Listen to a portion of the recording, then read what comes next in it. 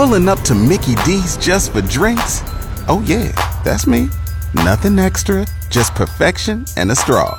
Coming in hot for the coldest cups on the block. Because there are drinks. Then there are drinks from McDonald's. Mix things up with any size lemonade or sweet tea for $1.49. Perfect with our classic fries. Price and participation may vary. Cannot be combined with any other offer. Ba-da-ba-ba-ba. It's a Monday. Welcome in. Justin Kinner with you here on the Justin Kinner Show, live on Dayton's ESPN Radio, 1410 Wing AM, and we are streaming live at wingam.com. If you have a Alexa device, take advantage of the Alexa skills. Hey, Alexa, launch ESPN Dayton, and you are off and rolling at any time of the day. So I think that's pretty cool. I know right now with a lot of you working from home or stuck at home or spending a lot more time at home than you would like, still looking for ways to take in 1410 Wing AM, you can do so by launching the skill. Hey, Alexa, launch ESPN Dayton, and you're off and rolling. It is that simple. Hope all of you had and I always have to put out the disclaimer, considering the circumstances, so I'm going to always keep saying that, so just bear with me. Considering the circumstances, I hope all of you had a great weekend. I will say this. I don't like to try and fluff things, okay? Like, I know this whole entire coronavirus, COVID-19 thing is just so unfortunate. It really is.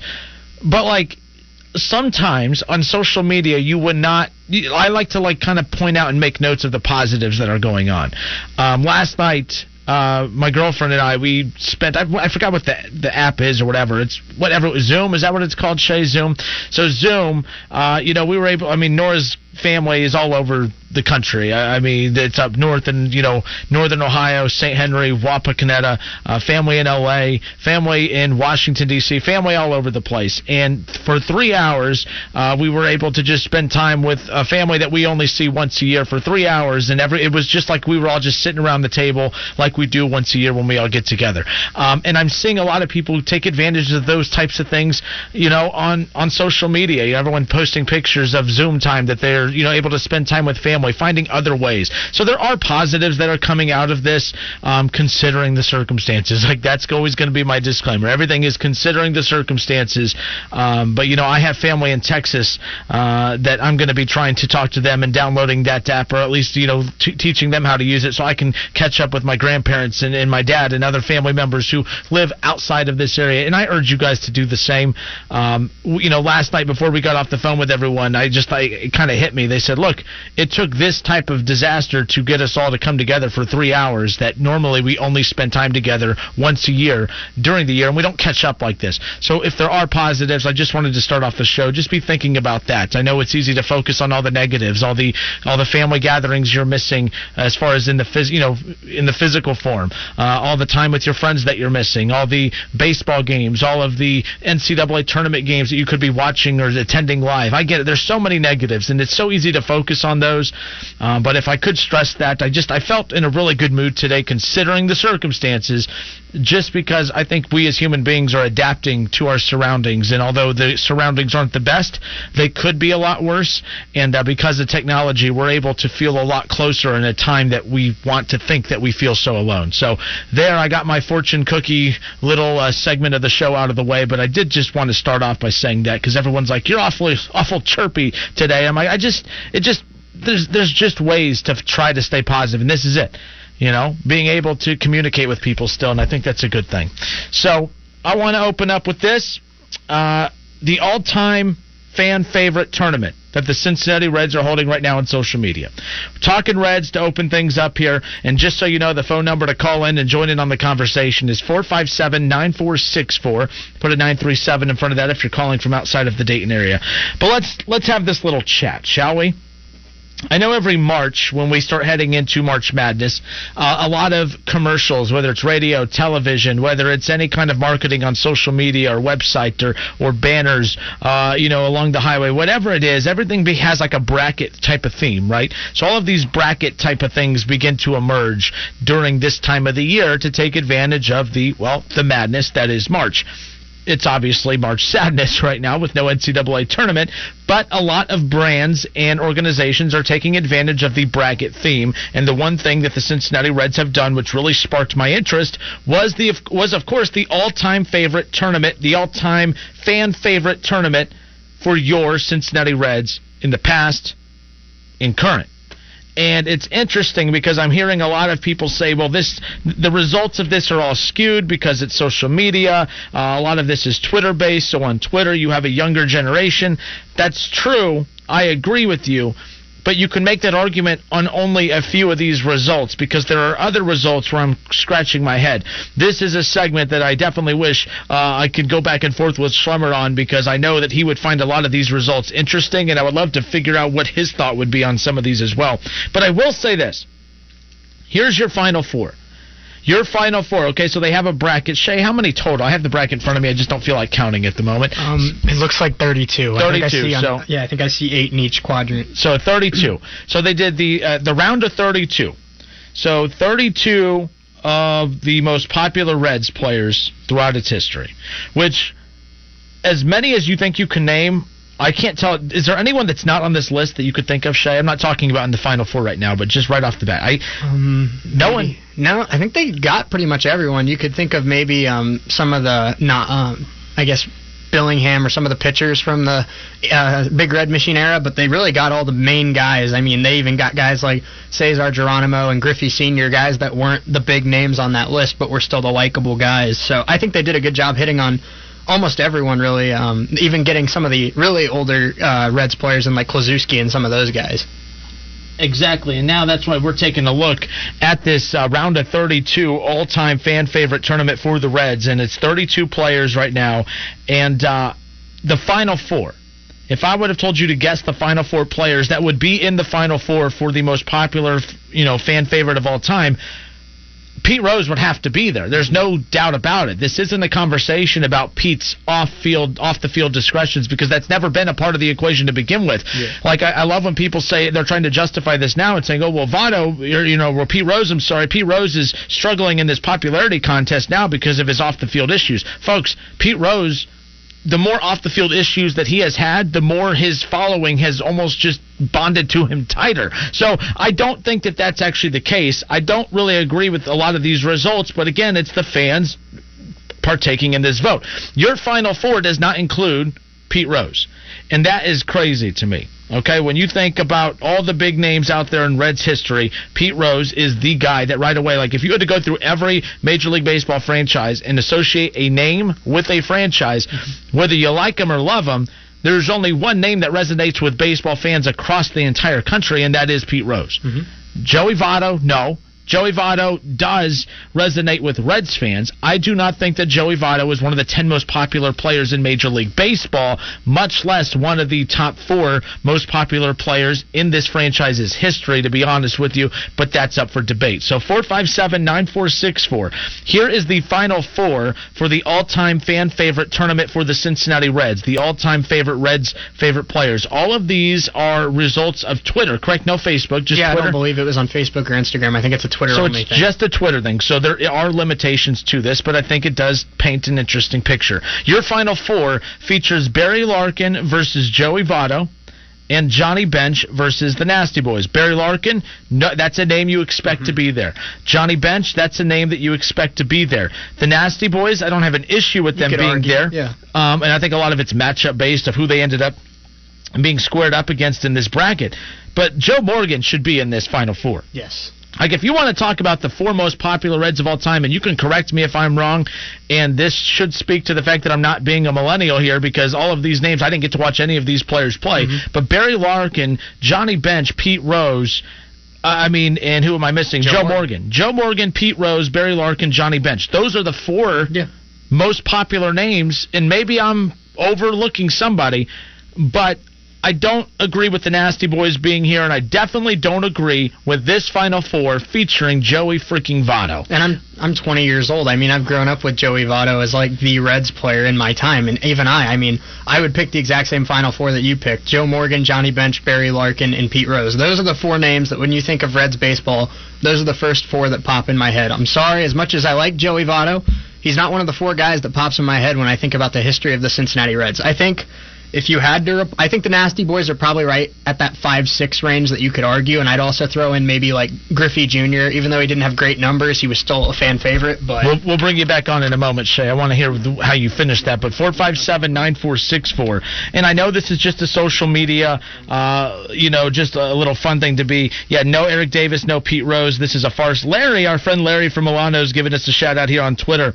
He says no Eric Davis, no Pete Rose. This is a farce.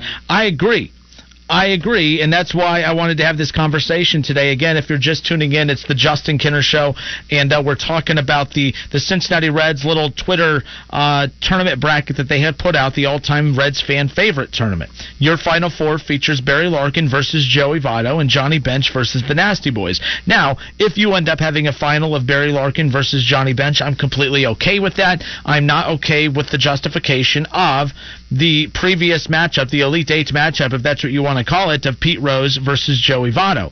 Pete Rose versus Joey Votto had Joey Votto come out on top over Pete, and I have a hard time putting a lot. I just don't buy that. I don't see that. I don't. Another name, especially because Joey Votto also beat out Joe Morgan in the round before that. Joey Votto is not more popular than Joe Morgan, and he's definitely not more popular than Pete Rose. And the fact that, and Shay, you shared this about Barry Larkin right now, what are the percentages? I haven't even checked the update. Larkin is up right now pretty 53-47 over Votto, so there's still 18 hours left on that, but he's got a decent lead right now. Johnny Bench is going to the finals. He's up 84-16 right now on the Nasty Boys. I just don't think the Nasty Boys should have been there. Let me look at where the Veda Pinson, by the way, and Dee Scafani. Veda Pinson beat out Dee Scafani. The Nasty Boys beat out Ken Griffey Sr. By the way, I think the only group of guys, the Nasty Boys, I think the only group is the Nasty Boys, so that's interesting to me.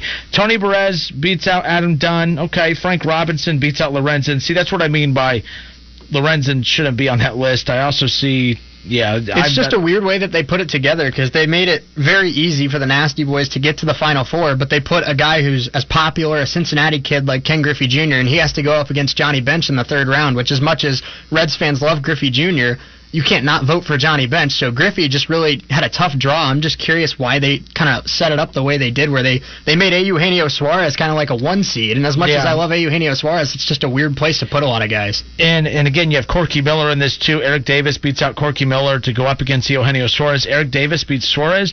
I'm not against Eric Davis. I guess I need to see a little bit more of Suarez, but Suarez, the performance that he's been able to put in back-to-back years and the expectations that we had for him heading into this year, I don't even know about that. Now, again, maybe I'm getting an extremely likable dude. Maybe I'm getting too caught up in the fact of the on-field production versus the popularity. Again, I still pick Pete Rose over Votto in a production standpoint. I mean, you have the hit king versus the walk king. I'm sorry, but give me the hit king any day at that point. So, very interesting. Barry Larkin versus Joey Votto. Johnny Bench versus the Nasty Boys. That's your Final Four. 457-9464. Do you agree with this? Not really poll. I guess, it's poll-based, but this bracket that the Reds have put out on Twitter, I'm going to retweet it now. Give me a follow on Twitter at 1410Kinner, Kinner, or you can also find me on Facebook. I shared it on Facebook as well for you to take a look at the bracket. But there is no way that Joey Votto, and Joey Votto had probably the toughest draw on this bracket. Joey Votto had to go up against Mario Soto, which, again, Votto over Soto I don't have an issue with. But Votto over Joe Morgan? No, that should have been the demise of Joey Votto right there. And then you would have had potentially Joe Morgan versus Pete Rose, which I don't like that bracket meeting right there. Tough vote. That would have been tough. I think that, anyone who would have come out of the Joe Morgan-Pete Rose battle, I would have been okay with.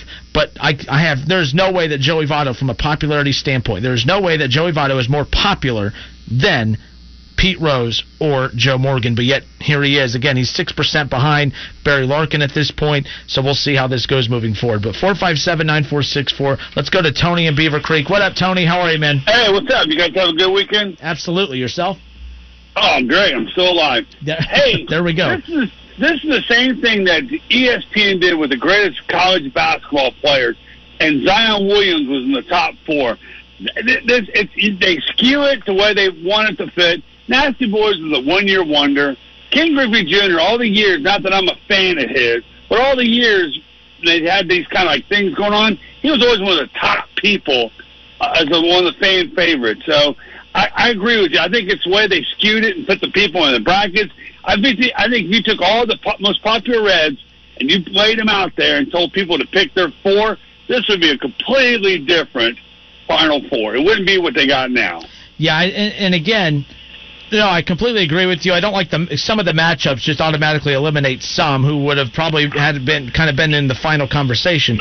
But to pit Joey Votto versus Joe Morgan in the second round and Joey Votto versus Pete Rose in the Elite Eight, for one, like I said, there's just no way. Votto is not more popular than either of those two. In fact, the biggest complaint about Votto, not even 3 years ago, was that he was unlikable by fans because of the way he treated fans outside of Reds games. So, and then because he makes a couple stupid, goofy commercials, all of a sudden Reds fans are drooling over him. Give me a break. I don't buy into the Joey Votto stuff. I just don't. That's me and you. Me and you are sports people who sees beyond the hype and all that. We're looking at people for numbers and how they act and all that. And you get these kids and these younger generations love to see what they put out. These athletes are on social media and what they do, and they base their who they like for what these other guys do. That's the way the NBA likes to roll. Me, I'm like you. I want to see what have you done for me lately as far as numbers, games won, and that's who I'd be basing my Final Four on. Is what have they done for the team to help the team win? But, the kids don't like that. It's not flashy enough. So, and I'm with you. And here's the other counter argument to that, too. Someone said, well, you look at social media, Twitter, a lot of younger people use Twitter, and a lot of younger people are going to have more recency bias when it comes to Joey Votto. Well, that would make sense, but at the same time, I don't know. Like I said, even common sense would tell you can't pick Joey Votto over that. Then if that's the case, too, Brandon Phillips would have been picked over Barry Larkin. Because, you know what I mean? Like that. Right. If we're going to say younger people are making these decisions, because Brandon Phillips was more of a fan favorite to Cincinnati than Joey Votto was. We're not talking Absolutely. about talent. We're talking about the fan favoritism amongst fans in this conversation. But, yeah, Right. and if there was a recency bias, then Eugenio Suarez would have beat out Eric Davis. And they have Eric Davis going over Suarez. So I don't agree. I don't like when people try to dumb down millennials and say, oh, it's a recency bias. No, I just think that, I don't know, some of this is skewed. There's no way that Joey Votto is more popular than Joe Morgan or Pete Rose. No way. Not buying it. We're just a couple old men stay up the lawn who remembers him playing. Kids nowadays have no idea. All he owns a Honda dealership on 75. That's all I know, Joe Morgan. He got to say, well, I got to see him play from day one. And to see those guys play, and I could think of 10, 15 other Reds I would put on there, but I've got to watch them since the early 70s. So it's so different for me than these kids nowadays. I mean, they never got to see some of the great. And no, like you weren't even born in 1990. You didn't get to see the Reds win a World Series. I saw that. I saw the National Boys. And Eric Davis, when he swung the bat and missed a pitch and broke it on his back, that was awesome. To see that kind of stuff that year went on. That was what made them. Billy Hatcher, another great player. There was a lot of great fan favorites back then. We've been in such a drought for so long. These kids doesn't really get to know to see what the fan favorites other than Brandon Phillips and some of those ones like that. They haven't got to see how some of these players have been. So, all right. Well, thanks for taking my call. Anytime, Tony. Take care. Great hearing from you. You too. All right, 457-9464. The other thing to keep in mind, too, like the Nasty Boys getting to this Final Four, again, if you're just tuning in, the Cincinnati Reds put out the all-time Reds fan favorite tournament, and all of these results are stemming from Twitter and social media, and they had all of these matchups, around 32 matchups. Like, right now, Eugenio Suarez against Cesar Geronimo in the first round. Suarez comes out on top. Eric Davis versus Corky Miller. Eric Davis comes out on top. Like, these are all the matchups, and they're stemming and leading to this Final Four. We'll find out less than 18 hours what the championship would look like, and it's most likely going to be Barry Larkin versus Johnny Bench, which is fine. You get a result that's not going to be terrible, but when you start reading between the lines, Joey Votto being voted as more popular than Joe Morgan as an all-time fan favorite, no. Joey Votto being voted as more of a fan favorite over Pete Rose, beating Pete Rose in the head-to-head, no. There's no way. Now, those are the results, so I can't argue them, because they are, apparently, but I don't understand that. Also, the Ken Griffey Jr. being knocked out, I know that we didn't get the Ken Griffey of great. I completely get that when you're talking about Cincinnati, but from a popularity standpoint, Ken Griffey still, his popularity was through the roof, man. Like, his popularity is through the roof. So, with that being said, putting Ken Griffey in a bracket where he had to go up against Johnny Bench right off the bat, was kind of tough. If you would have put Ken Griffey Jr. in the bracket at the bottom where the Nasty Boys were, if Joey Votto or if Ken Griffey Jr. had to go up against, at this point, Ken Griffey Jr. versus Ken Griffey Sr., that's a tough one right there. I think Junior comes out on top just because of the mass appeal that Junior had compared to Senior. But then Ken Griffey versus Veda Pinson. Obviously, Ken Griffey would move on from there. Ken Griffey versus Tony Perez. It'd be tight. It'd be close, but I still think Griffey would get that nod. So it's all about where they were placed in this bracket that kind of screwed over some. Joey Votto, though, should have been buried way early. He should not have got past Joe Morgan. Definitely should not have got past Pete Rose. You're listening to the Justin Kinner Show right here on Dayton's ESPN radio station and Dayton's home of the Reds, 1410 Wing AM. We'll pick up with more of this conversation on the other side. We'll go matchup by matchup and see how many of these that the voters got right and how many of these that the voters technically got wrong. We have that coming up. Plus, we'll have a little bit of our interview that we had, of course, with Austin Ward from Letterman Row. We talked about the Buckeyes' dominance on the recruiting trail, a couple interesting notes that he had about the Buckeyes' path moving forward. After that interview, of course, the Buckeyes struck gold again on Friday night, so we'll have some of that interview coming your way. Plus, we'll also talk about the possibility of college football starting in the summer. That's all coming up over the next few hours. Don't go anywhere. More of the Justin Kinner Show next. There's a lot going on right now, and more than ever, people need their tax refund. H&R Block has many ways to do your taxes as safely as possible. Work with the tax pro remotely, drop off, or file online. Block is always here to help. Back to the Justin Kinner Show, right here on ESPN Dayton, 1410 Wing AM. All right, I hope you had a great weekend considering the circumstances. As we set that precedent earlier, that's how you always have to say considering the circumstances, because we know not everything's not great, so you got to make do with what you have, and that's what we are all adapting to as human beings. And again, I hope you had a great weekend, and we are off and rolling here on a Monday. And a lot to dive into. We opened up with, of course, the all-time Reds fan favorite tournament that the Cincinnati Reds. So more ridiculous to me is the fact that Joey Votto is the name that bumped out Pete Rose. Joey Votto is also the name that was voted to be more popular than Joe Morgan. Joey Votto, as much as I love and enjoy watching Joey Votto play, Joey Votto is not more popular than Joe Morgan. Now, maybe that's a little strong of me to say, considering the fact that the results say otherwise, but it is just a Twitter poll. Now, I do know people have said, well, look, they're trying to justify it by saying, oh, look, Joey Votto, he got deemed more popular than Joe Morgan and Pete Rose because it's Twitter. Twitter, of all the social media platforms out there, it's a younger demo that leans towards using Twitter, blah, blah, blah. That would make sense. However, those same people that are deemed millennials that have that recency bias, that only focus on the now, they also said that Eugenio Suarez was less popular than Eric Davis. I don't mind that result there, but if that mindset and if that logic existed, that Pete Rose was voted less popular than Joey Votto just because millennials were voting here, those same millennials would have most likely voted for Eugenio Suarez to be more popular than Eric Davis just based on being millennials. So I don't 100% agree with that. I also can live with the excuse of Joey Votto being voted over Pete Rose because of Pete Rose's recent, not recent issues that he's had. It's the stuff that had come to light ever since his statue was put in front of Great American Ballpark. The stuff about his previous relationships from his past. The details of those have kind of scarred a lot of people. Some, not all. Pete Rose, I think that the Cincinnati Reds and Major League Baseball, they have milked Pete Rose for every ounce of Pete Rose content possible outside of just resorting back to is he going to get in or not? They have used him for the red, what do they call it, Shay? That All-Star weekend, every team had the red, like the 4 top players. Oh yeah, the commemorative Hall of Fame weekend or whatever. No, but it was at the All-Star weekend where every team had their 4 most popular players voted upon, and Rose was a part of it. Regardless, yeah. Major League Baseball was able to trot him out there with his recently dyed all-black hair. They were able to trot him out it was the year that Cincinnati hosted the All-Star game. It was really cool, but you got to see the most popular players for each organization come out and be honored, and Pete Rose was one of that. You get to see the Pete Rose bobblehead days, the Pete Rose statue unveiling, and the bobblehead for the Pete Rose statue. I mean, every single chance that the Reds had of taking advantage of that, they took advantage of it. They did it. They were proactive with it. Now, there's really nothing left. So you can argue that Pete Rose's popularity has diminished because of that, because now it's becoming a little bit more difficult to get his name back out into the spotlight. But here's the issue I have.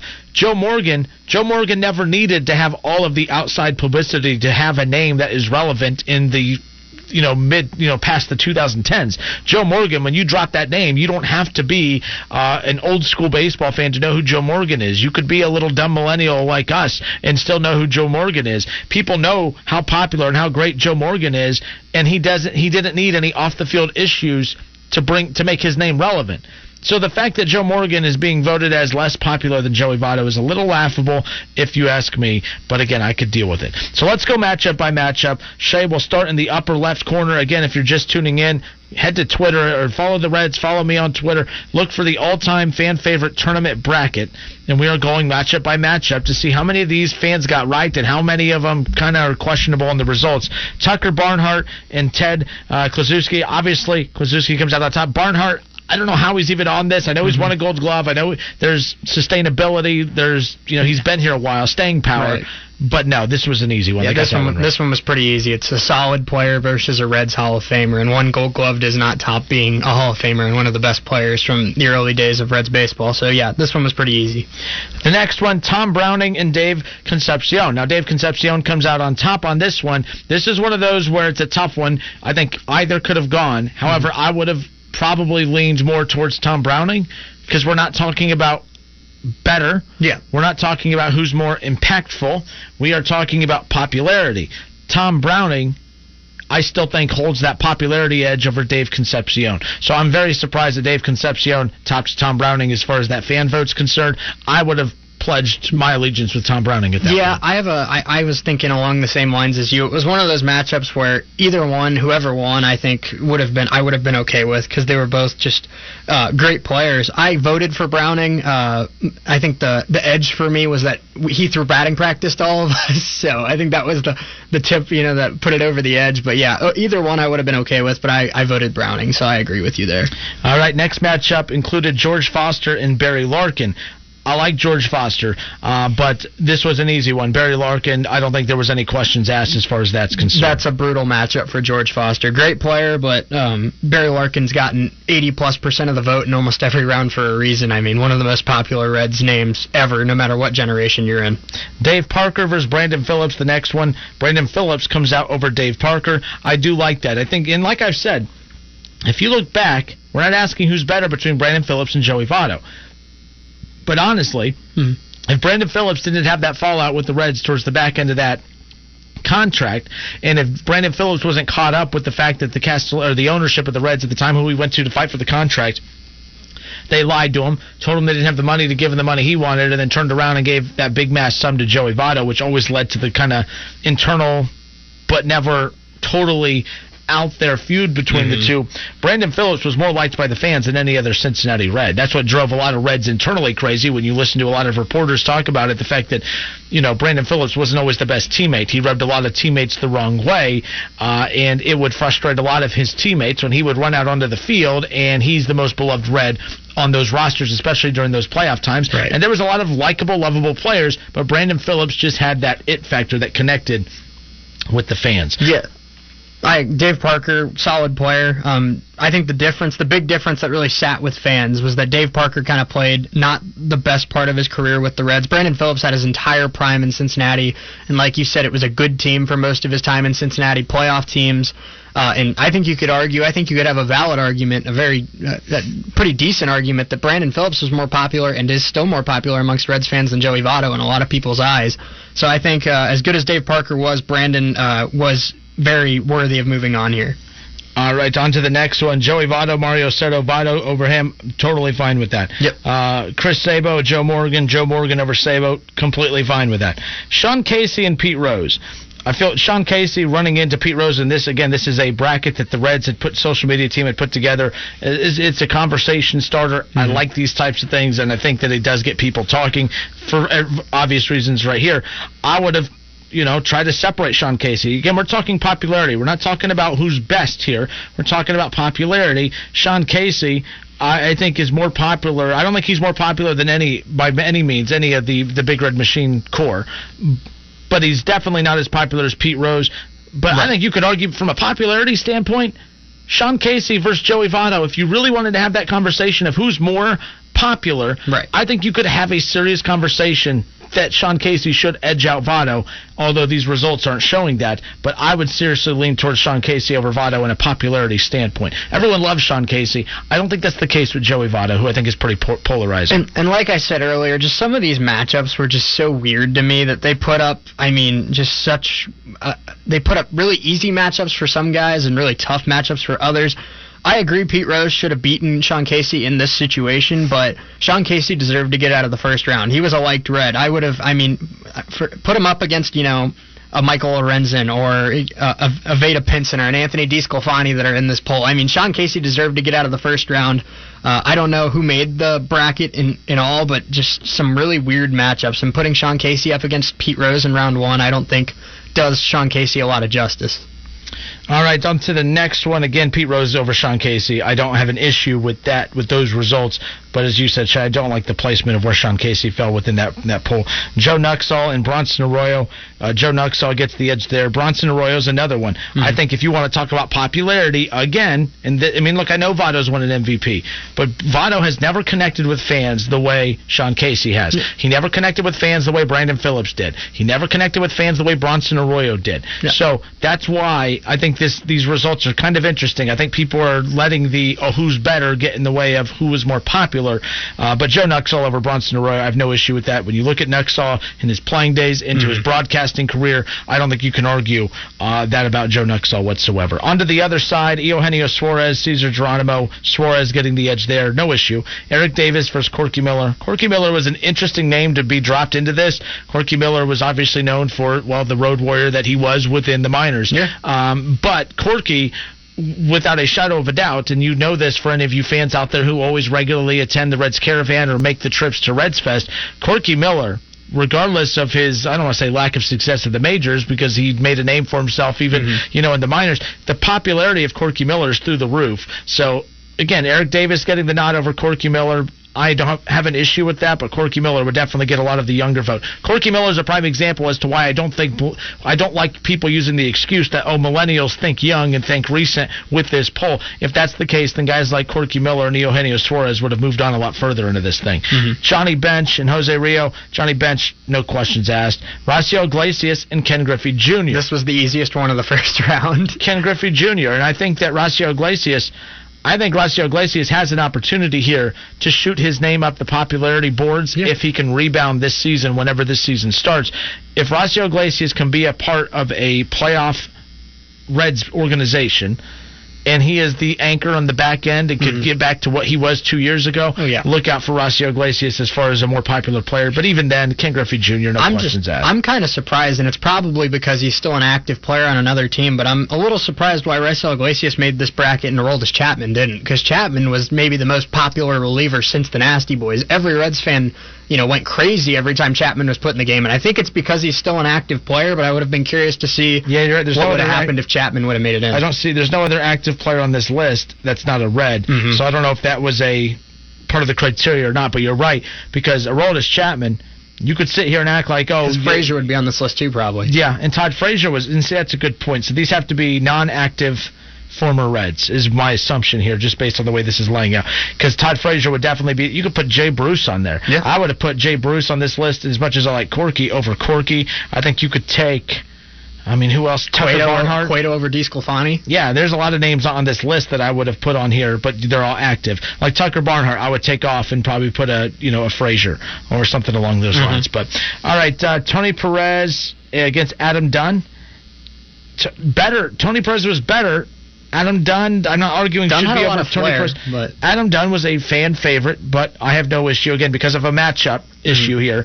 Tony Perez gets the nod. Frank Robinson and Michael Lorenzen. See, that's the thing. Take off Lorenzen. Take off Tucker Barnhart.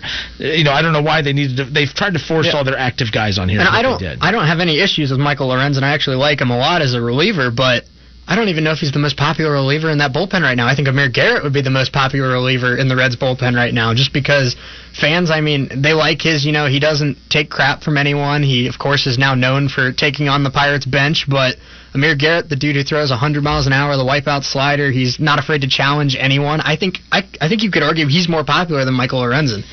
All right, so that was our first round matchups. When we come back, we'll close out hour number 1 with, of course, the Sweet 16 and Elite 8 matchups to lead us right back to the Final Four, which we previewed to open up. We'll be right back. More of the Justin Kinner Show when we come back right here on 1410 ESPN Radio. Now, back to the Justin Kinner Show right here on ESPN Dayton, 1410 Wing AM.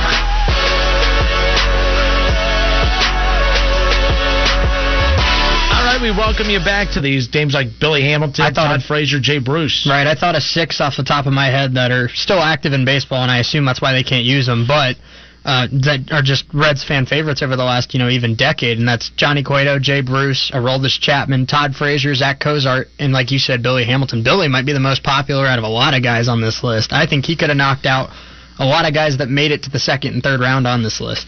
Yeah, and again, because this is about popularity, not about who's better. Yeah. Okay. So that's why you have Corky Miller on this list. Now, he didn't advance, but the fact that Corky Miller's name is on this list just shows that, it's not about the production on the field, and that's why my frustration with Joey Votto being in the Final Four, overcoming names like Joe Morgan and Pete Rose, it's a little laughable. Ted Kluszewski against Dave Concepcion. How about Dave Concepcion coming out on top there? That I don't mind. Like I said, whoever would have come out of that Tom Browning, Dave Concepcion round, I would have been fine with whoever got to this round moving forward. Barry Larkin against Brandon Phillips. This is an interesting one. I have no problem. Brandon Phillips was very popular, but Barry Larkin has been able to sustain his popularity generation through generation, decade after decade.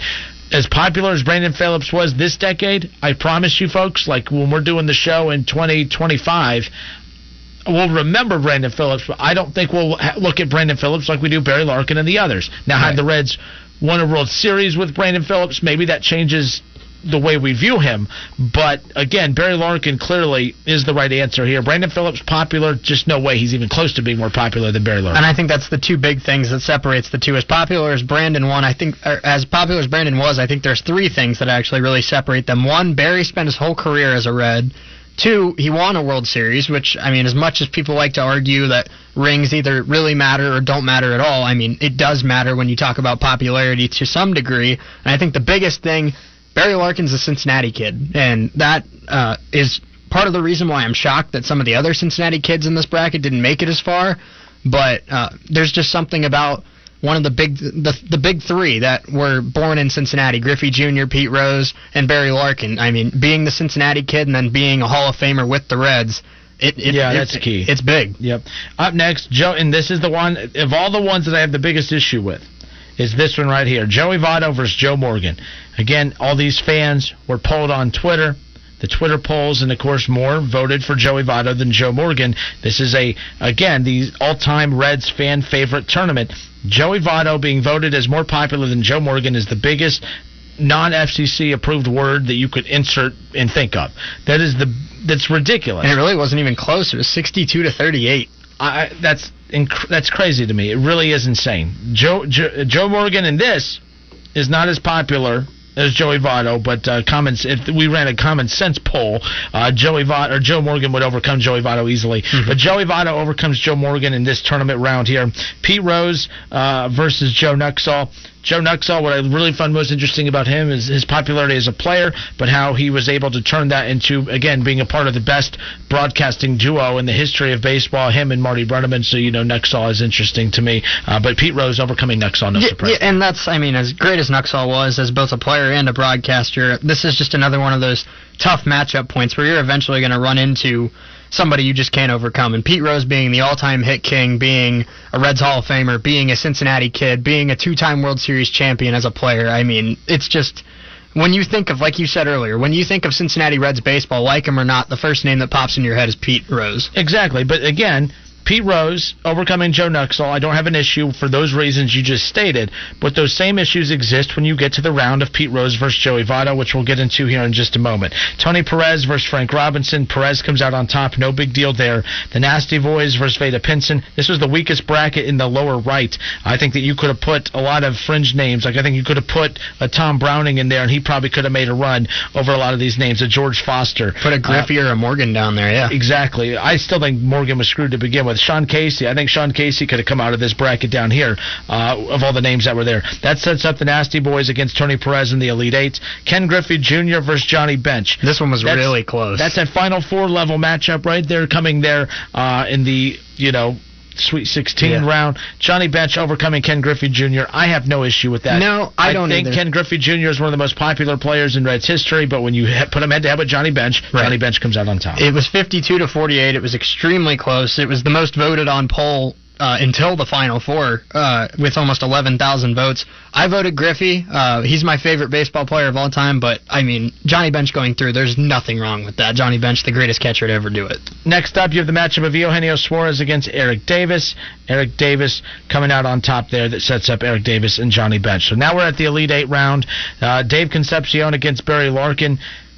Barry Larkin comes out on top. No questions asked. I'm totally fine with that. The best shortstop in Reds history against the second best shortstop. Eric Davis against Johnny Bench. That sets up Johnny Bench getting to the Final Four. No issue with that one. Mm-hmm. The Nasty Boys against Tony Perez. I mean, when you look at Concepcion versus Barry Larkin, Eric Davis versus Johnny Bench, Votto versus Rose, it should have been Joe Morgan versus Rose. The fact that you have the Nasty Boys versus Tony Perez, that just screams just how lopsided and misseeded this was, but it is what it is. The Nasty Boys come on top over Tony Perez to set up Johnny Bench versus the Nasty Boys. Dave Concepcion, as we mentioned with Barry Larkin, but then the Votto versus Rose. Joey Votto more popular than Pete Rose. Give me a damn break. I know that the issues with Pete Rose off the field, trust me, that has not led to him losing popularity amongst Reds fans. What that has done is hurt his chances more and more of social standing within the sport itself. But Pete Rose is not just not the most popular player in Reds history. He is the only Reds player, and I could be wrong. I mean, Johnny Bench and Barry Larkin, Joe Morgan all carry a lot of weight. But Pete Rose is the only name that I think you could bring that name up in any city and everyone's going to know exactly who that is. Joe Morgan, Larkin, maybe Bench, Johnny Bench, all those guys have weight to their name, but none of them have the weight to their name that Pete Rose does. Absolutely. So Joey Votto over Pete Rose is a joke. So your Final Four, Barry Larkin versus Joey Votto and Johnny Bench versus the Nasty Boys. Do you have a percentage update on the votes for that yet? Yeah, right now still 84-16. Johnny Bench leading the Nasty Boys, almost 7,000 votes on that one, and Barry Larkin still with a 54-46 lead on Joey Votto with almost 10,000 votes on that one. Johnny Bench will win this. Probably. I think him even over Barry Larkin. Yeah, I think it'll be hard for even the Larkin fans to vote for Larkin over Bench. I think, if Pete Rose, this should have come down to Pete Rose versus Johnny Bench in the final. I think if Pete Rose would have got past Votto to that Final Four, Barry Larkin versus Pete Rose, I still pick Pete Rose over Barry Larkin in regards to popularity and in regards to a lot of things. But Pete Rose against Johnny Bench should have been the final. Most likely final matchup is going to be Barry Larkin versus Johnny Bench. But that's the thing. Joey Votto, if he would have overcame Barry Larkin a round or two earlier, I would have not been as angry as I am about him overcoming. So why can Joey Votto overcome Pete Rose and Joe Morgan, but he can't overcome Barry Larkin? That's weird. That's interesting, yeah. That's weird to me. So Joey Votto, if you're going to have him, if fans are going to outvote Joey Votto over Joe Morgan and Pete Rose, you better outvote him over Barry Larkin. Because as much as that still wouldn't make sense, it would still at least be consistent with why you voted him over the other guys. At this point, they're hyping him up to be the most popular Red of all time. And there you go. That is the Cincinnati Reds fan favorite vote. And we just broke that down there. But I was kind of keeping an eye on that all day today. Found that very interesting. All right, that does it for Hour 1. Hour 2 coming up. We'll get into a little college football discussion. Around the corner, we'll get into the possible idea of college football maybe being played in the summer. That's right. One of the suggestions there. How about NBA games being played on what was it? Not cruise ships. A cruise ship? Yeah. NBA games on cruise ships. How about that potential disaster right there? But we'll also get into our interview with Austin Ward from Letterman Row. Talked all things off-season for Ohio State as well as the dominance in recruiting. And a lot of interesting news and notes there. Also, we think that the running back room is bare for the Buckeyes heading into 2020 despite getting the transfer from Oklahoma. But I'm telling you, it's about to get a lot more crowded. We'll talk about that next. There's a lot going on right now, and more than ever, people need their tax refund. H&R Block has many ways to do your taxes as safely as possible. Work with the tax pro remotely, drop off, or file online. Block is always here to help. Show live here on ESPN Dayton.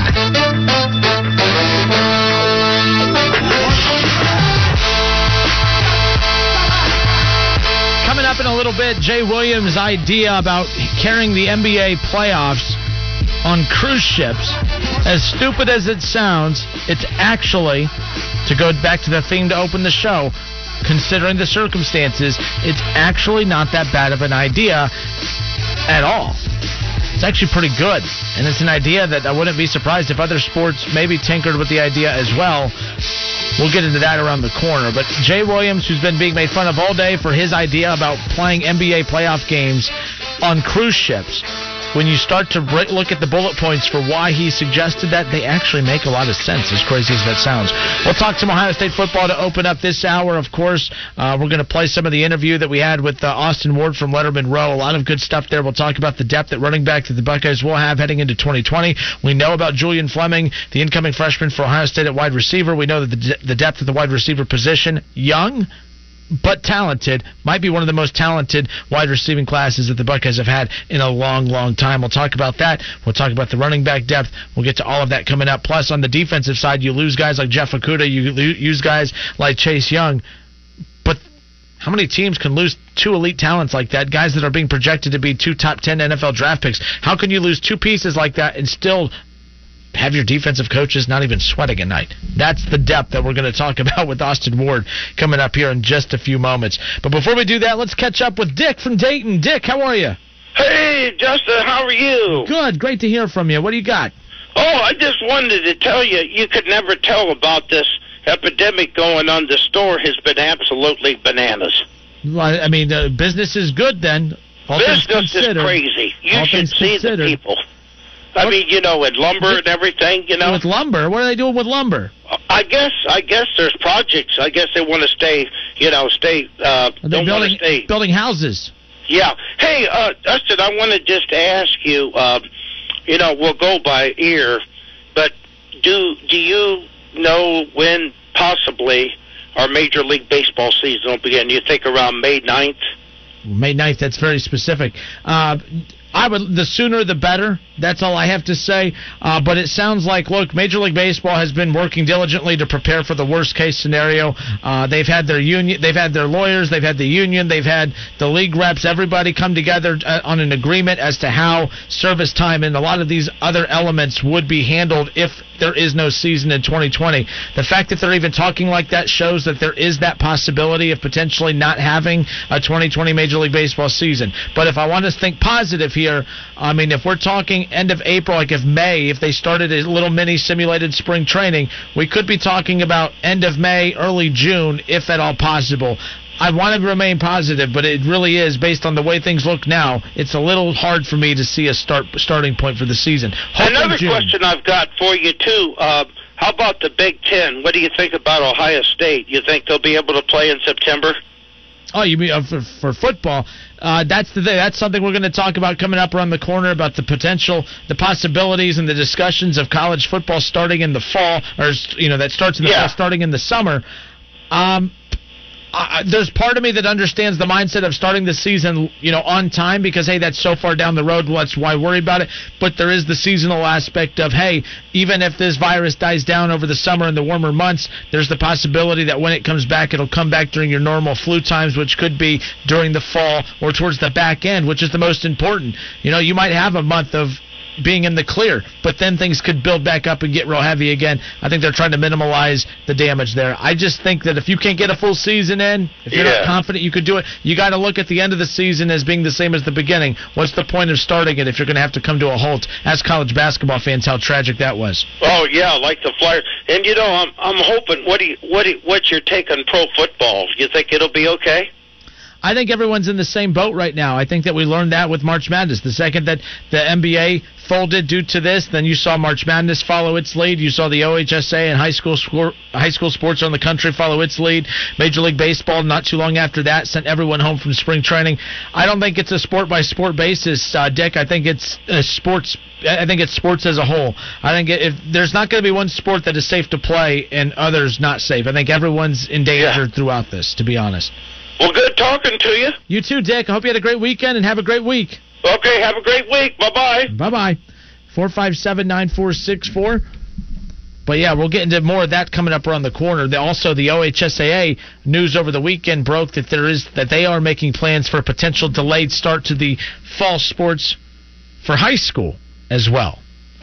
So interesting nonetheless. But I tell you what, we'll get into that coming up around the corner. For those of you who missed the conversation that we had with Austin Ward from Letterman Row, talking all things Ohio State football. Ohio State, they've been dominant on the recruiting trail. What is the secret? There are so many excuses as to why this team should be struggling or at least dragging their feet because it's difficult to get in front of these recruits. But they are lapping the Big Ten. They're dominating the Big Ten, and they're dominating some of the other premier programs in the country like Clemson, Alabama, Georgia, Oklahoma, and others. Here's the conversation I had with Austin Ward regarding Ohio State football and the dominance on the recruiting trail.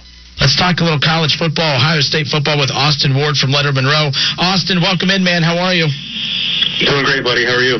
Good. Now, I have to ask, considering what you do and the times that we're in right now, were you a little concerned at some point that there would be a shortage in content? Because I feel like there's been more content this last 2 or 3 weeks during this than at any normal given time. I mean, good for you and good for us, man. Yeah, well, I'm very thankful for what you just said. It was Ryan Day and his staff continuing to roll. It's given Jeremy Birmingham, my colleague, a ton of stuff to write about in recruiting. And, I talked to Trey Sermon on Sunday and got some of that news about the running back transferring from Oklahoma. So they've stayed busy, and then they've had a couple.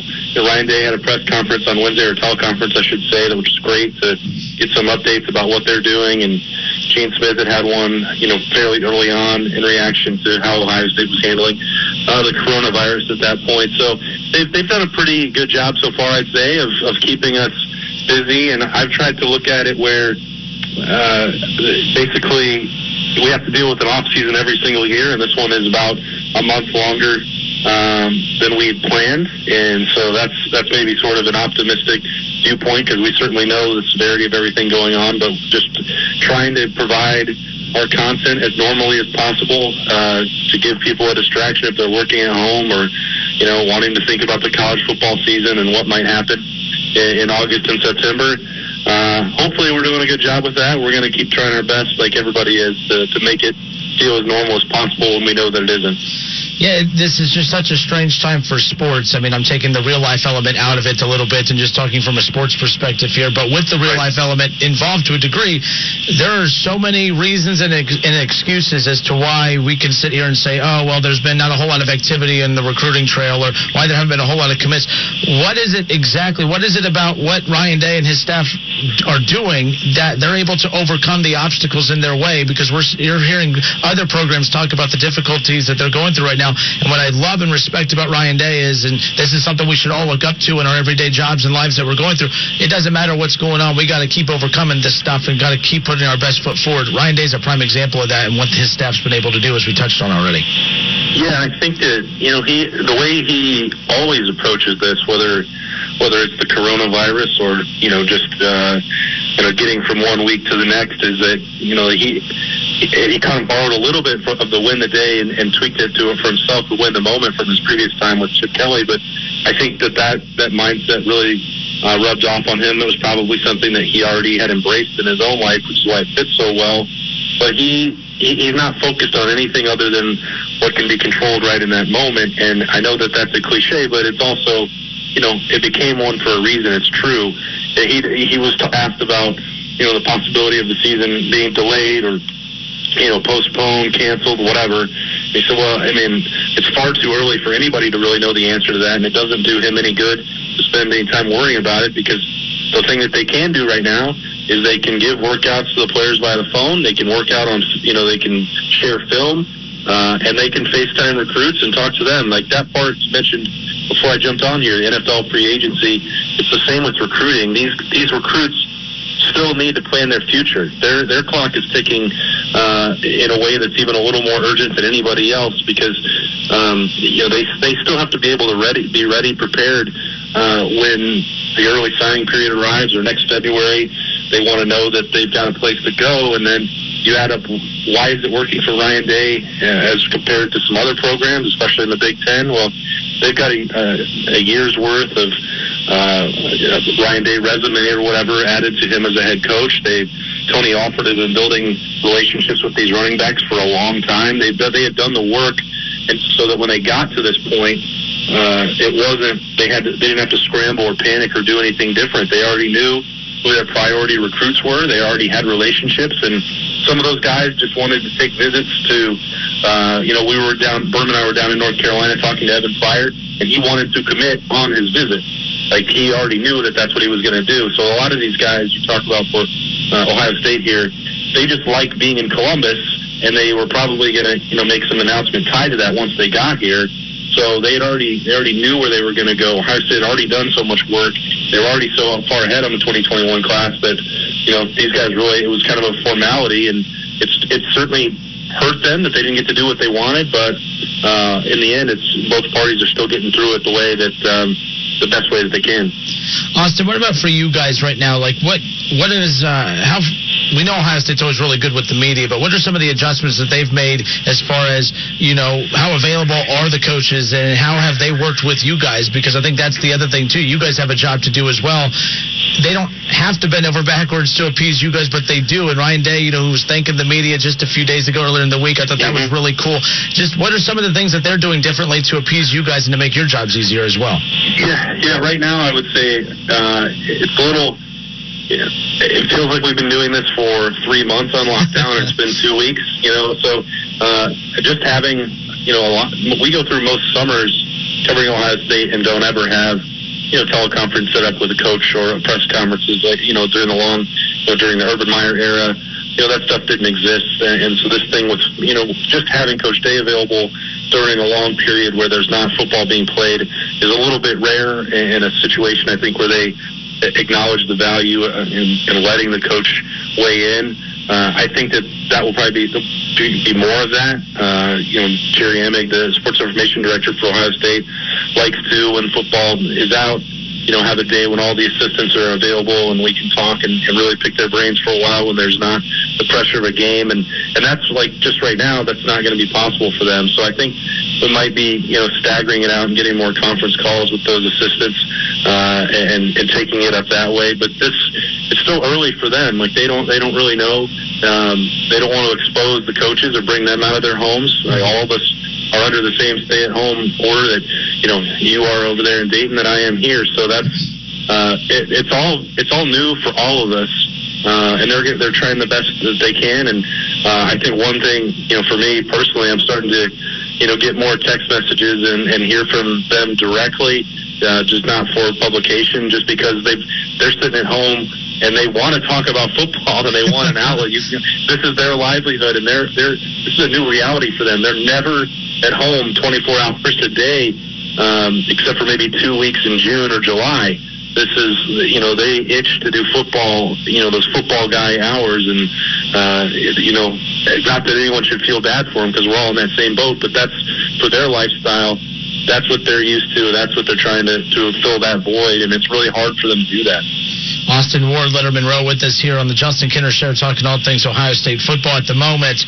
You'd mentioned it a little bit ago, Trey Sermon. That was one of the bigger pieces of news for the Buckeyes the last couple weeks. That is big time, especially when he entered his name into the transfer portal. We knew that he was going to be heading out, or not transfer portal, but at least be transferred out. We knew that he was going to be a game changer if they were able to land him.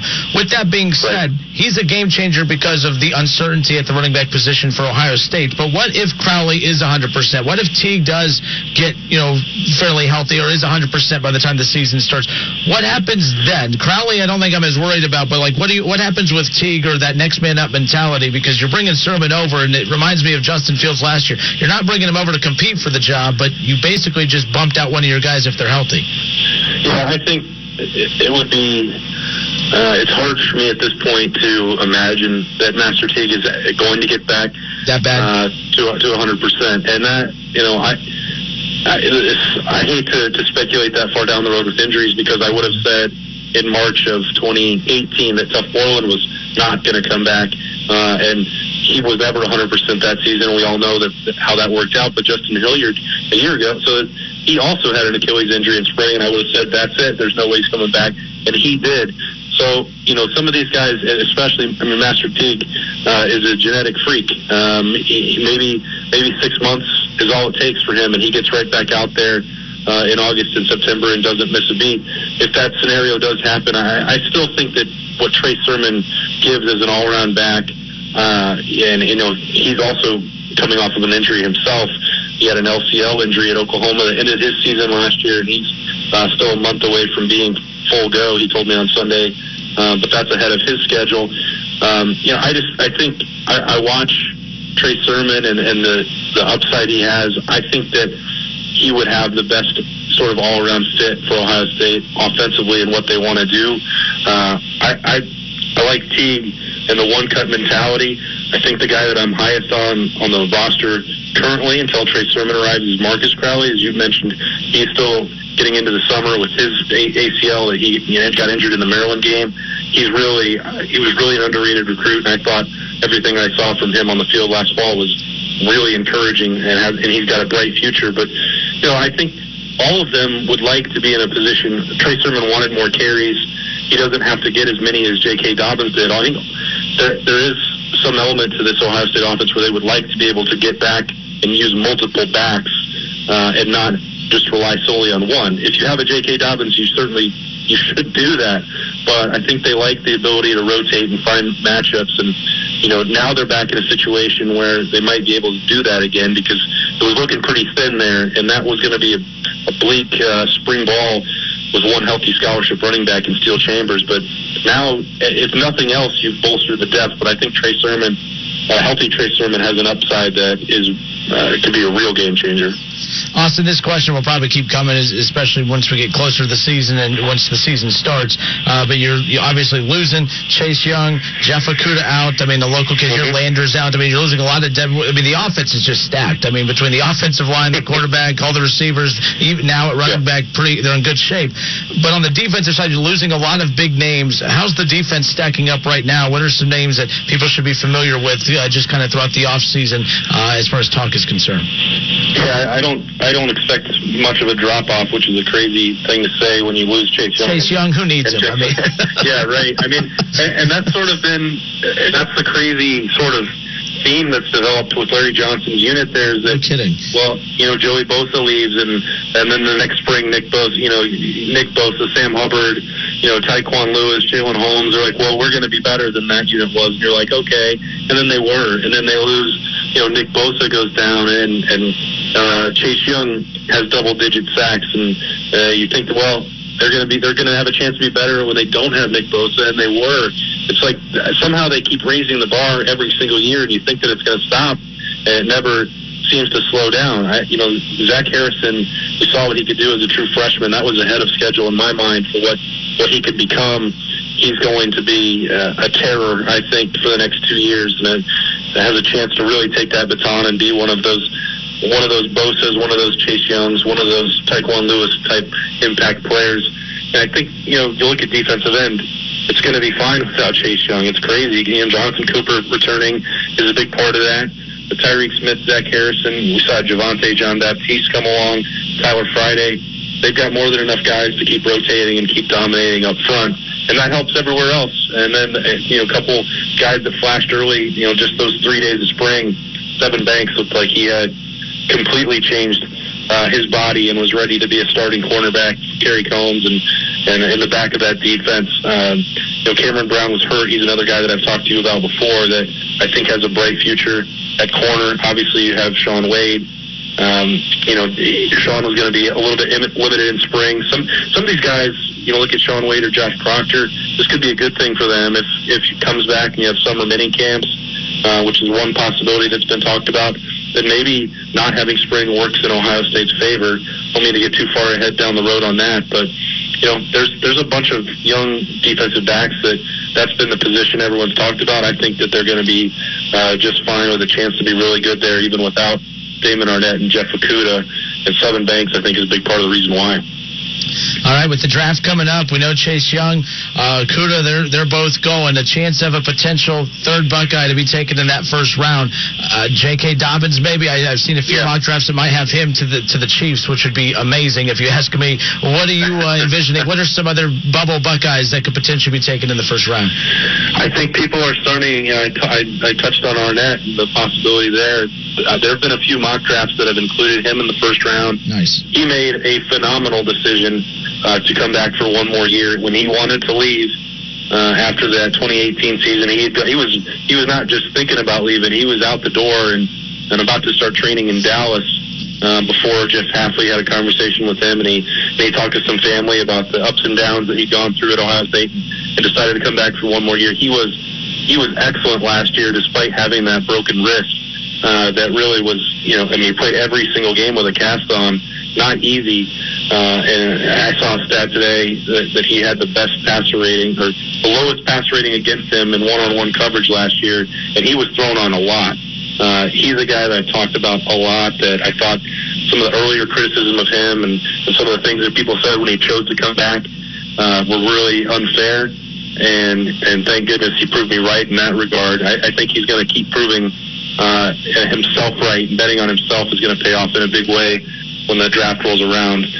Malik Harrison's another guy, just to sneak him in there, that was really impressing. We went to the Combine, feels like 7 years ago. I hate to keep borrowing that but everything does right now, man.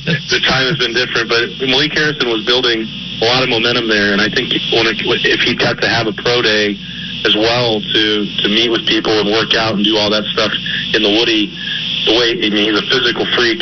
He would have tested off the charts again and doing some position drills. I think he can do a lot of different things at the next level. If you wanted to move him in and have a 3-4 outside linebacker, a rush guy, whatever, Blake Harrison can do a lot of things, and I think there's some interest in him building as well. All right, Austin Ward, Letterman Row, awesome enough to join us here on a Friday on the Justin Kinner Show. Austin, I'll send you out with this.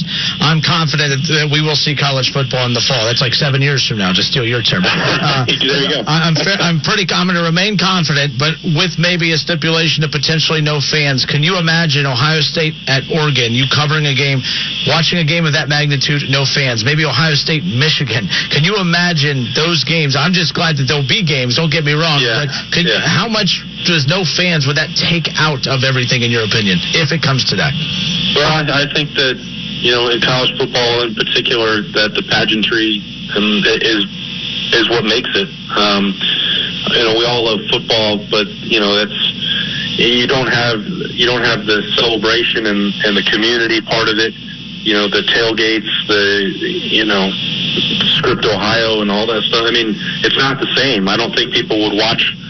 I don't know, because it's impossible for us to really envision a life that way, but like college football in a studio with no, piped in sound or whatever, I don't know if it would be the same. Right now, we'd take anything, right? And that would be a situation that we'd sign up for in a hurry as long as we could get football back. But I tend to think that empty stadiums are not a likely outcome, and I'll tell you why, and that's just, look at the guidelines that were handed out for this disease. If it's completely under control, you play football and you bring fans back.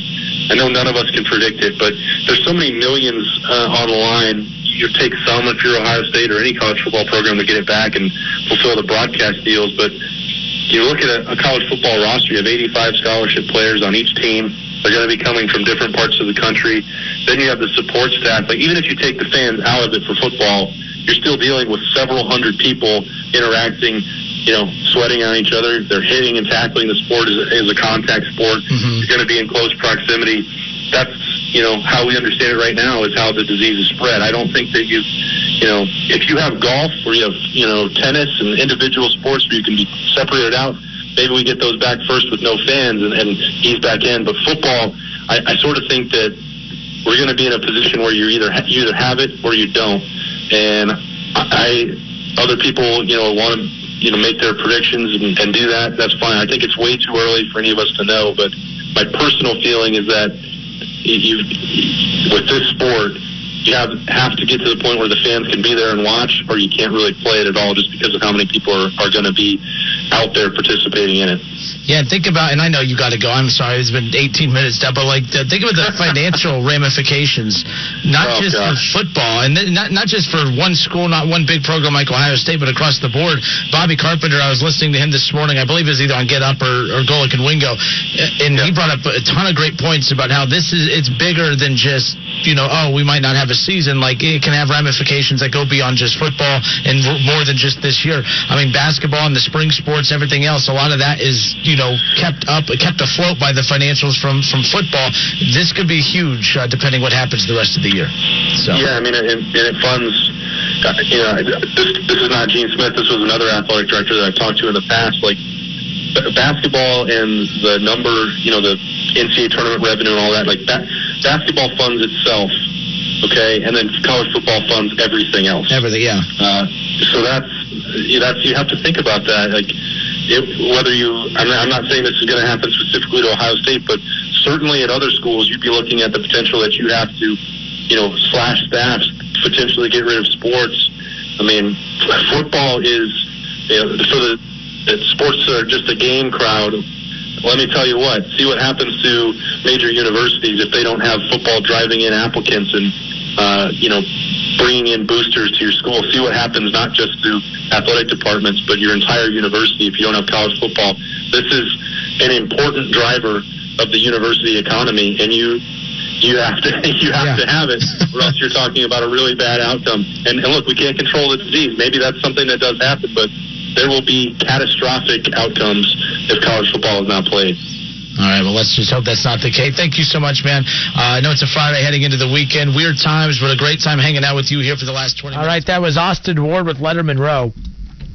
That was a previous interview, obviously. I don't actually think it's Friday, so relax, people. I got a couple people messaging that in, and I'm like, relax. It was a interview that was already conducted. Just chill, people. Just chill. Everything will be fine.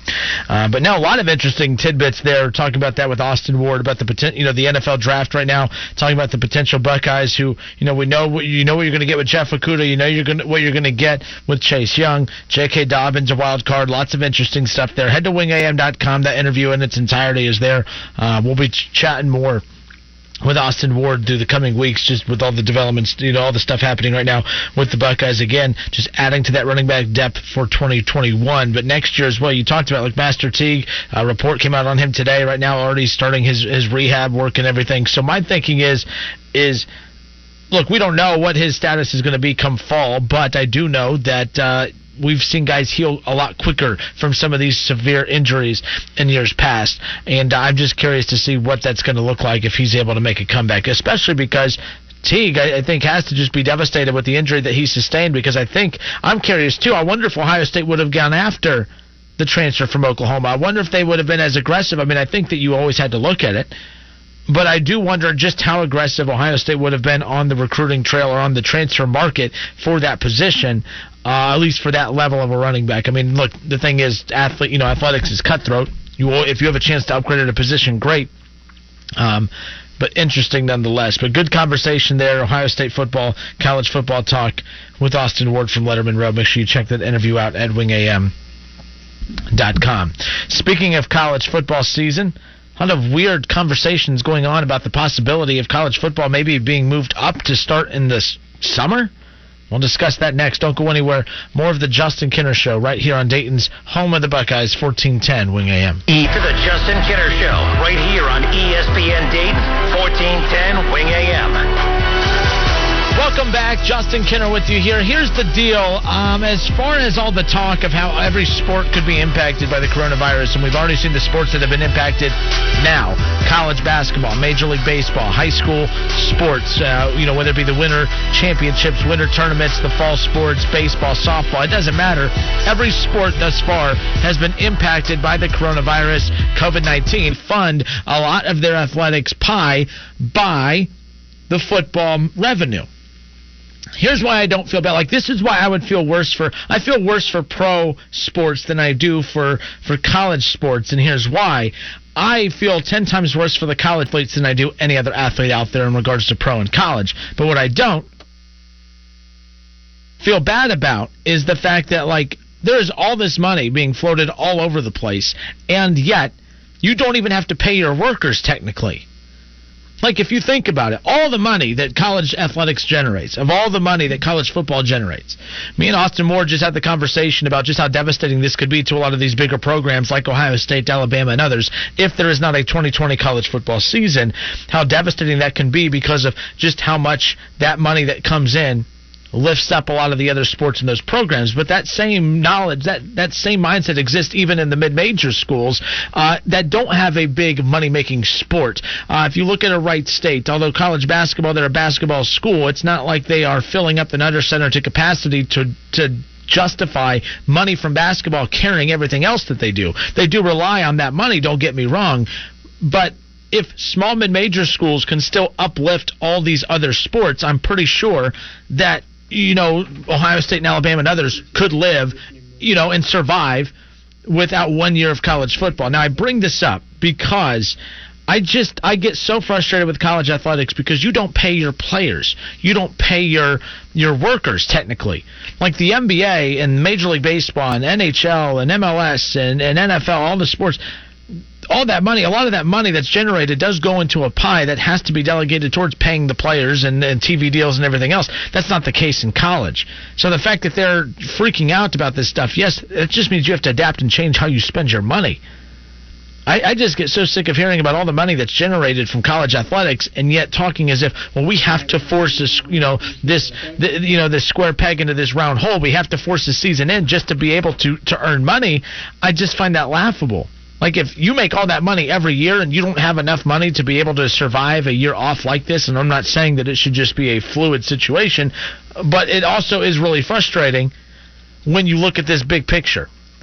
So this is interesting, though. I came across this college football article from Pro Football Focus that talks about, and it's on Yahoo Sports. That was shared. It talks about the NFL could have the fall football stage to itself if the NFL finds a way to play its games in 2020. Michael Smith of Sports Business Journal reports that one of the scenarios for playing college football in 2020 consists of moving the season to July, August, and September. The decision to accelerate the season would be driven by concerns that the American coronavirus epidemic could subside in the warmer months and return in the fall. An abbreviated college football season played in the summer months could be the best and only way to get a college football season accomplished. I don't know the likelihood of this happening, but you will learn just how desperate from a financial standpoint these schools would be, and if they all just tried to force this to happen. My thing is that I'm not a fan of moving stuff up to force them in, because I do think that the same threat that would exist in September would potentially exist in July or October, and so on and so on. I just believe that if you are going to cancel a season due to the coronavirus COVID-19 outbreak, I think that you cancel it and you move on. I'm not a fan of watching all of these strings try to be pulled to adapt, and what I mean by that is that you're going to go through all of this work to move the season up, but all it does is take one case to throw all of this off the rails. It takes the food vendor getting the coronavirus to knock out an entire 2020 college football season. It takes a cheerleader to get the coronavirus to knock out the entire 2020 college football season. What I mean is that the margin for error here is so slim that it's going to take one person even associated with college football to get it to wipe out the entire season. We didn't even report about a college athlete getting the coronavirus, and we knocked out the college basketball season. The NBA players got it, and that wiped out college basketball. What makes you think that all of a sudden that this is going to alleviate those issues? Now, I don't have an issue with trying to find a way to get a season in from the fan part of me. I'm just trying to be realistic here. Smith reports that the alternative scenarios like a summer season will be discussed by the powers that be, and that it ultimately could be the only way to play the games in 2020. If that happens, the NFL could try to schedule a fall season that would include Saturday games, perhaps in the same windows during which games are played on Sundays. So you would have Saturday games, Sunday games, Monday Night Football. Maybe that would alleviate the Thursday Night Football issues, but again, that's all TV brand or TV market issues as well that they would have to deal with. Bottom line is, in 457-9464, a college football season starting in July, that's great for us. That means, hey, content to talk about in the near future, right? We're heading into April. Before you know it, by the time we get through this month, dealing with the one more month of this stay-at-home order, which could potentially be longer, who knows, then all of a sudden we're looking at May, June, and then holy crap, like we could be closer to a college football season than we think. Would you be a fan of college football being moved up in hopes of getting the season in? Other complaints and issues in this article that people are concerned about is, will fans want to go sit in the sweltering heat at a college football game? Folks, I don't know about you, but I love a lot of you out there who like to argue that, Alabama would never want to come play at Ohio State because, it's cold in Columbus and they'll never play in the cold. Folks, you do believe that if Alabama ever did play Ohio State, it would be in the non-conference portion of the season, which means it would be in that first couple weeks of the season. And I don't know about you, but every time I go to those first couple home games, I am sweating my man parts off. Like, it is unbelievably hot and miserable.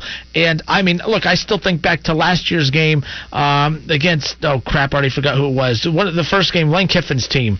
Florida Atlantic, FAU. That game, it was great to be at the game, don't get me wrong, but it was miserably hot. It's always hot. I mean, so what? So you have to deal with hot. I mean, fans, are you kidding me? Fans go to negative degrees. They go outside when there's negative degrees out to watch their football team. Weather isn't going to keep these fans from going to games. And who's to say that even moving it up to July that there would be fans at these games? But 457-9464, would you have an issue with college football moving the season up to July, August, and September in a truncated season? Maybe that eliminates the non-conference games. Maybe you're just playing conference games. I don't know. I don't know what that would look like. How would you play the full 12? Obviously not. I mean, yeah, you get your full 12, July, August, September. You would get the full season in. How would that work for bowl games? That's where a lot of the money makers are coming in from the contracts for the bowl games, the TV deals, and most importantly, the college football playoff.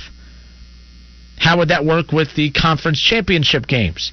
Would you get to 14 potentially? I mean, we're talking about trying to get 15 games in a 3-month period, which obviously would extend past that 3-month period. I just don't see how that works. I mean, I would love to see it work. I would love to see college football start earlier.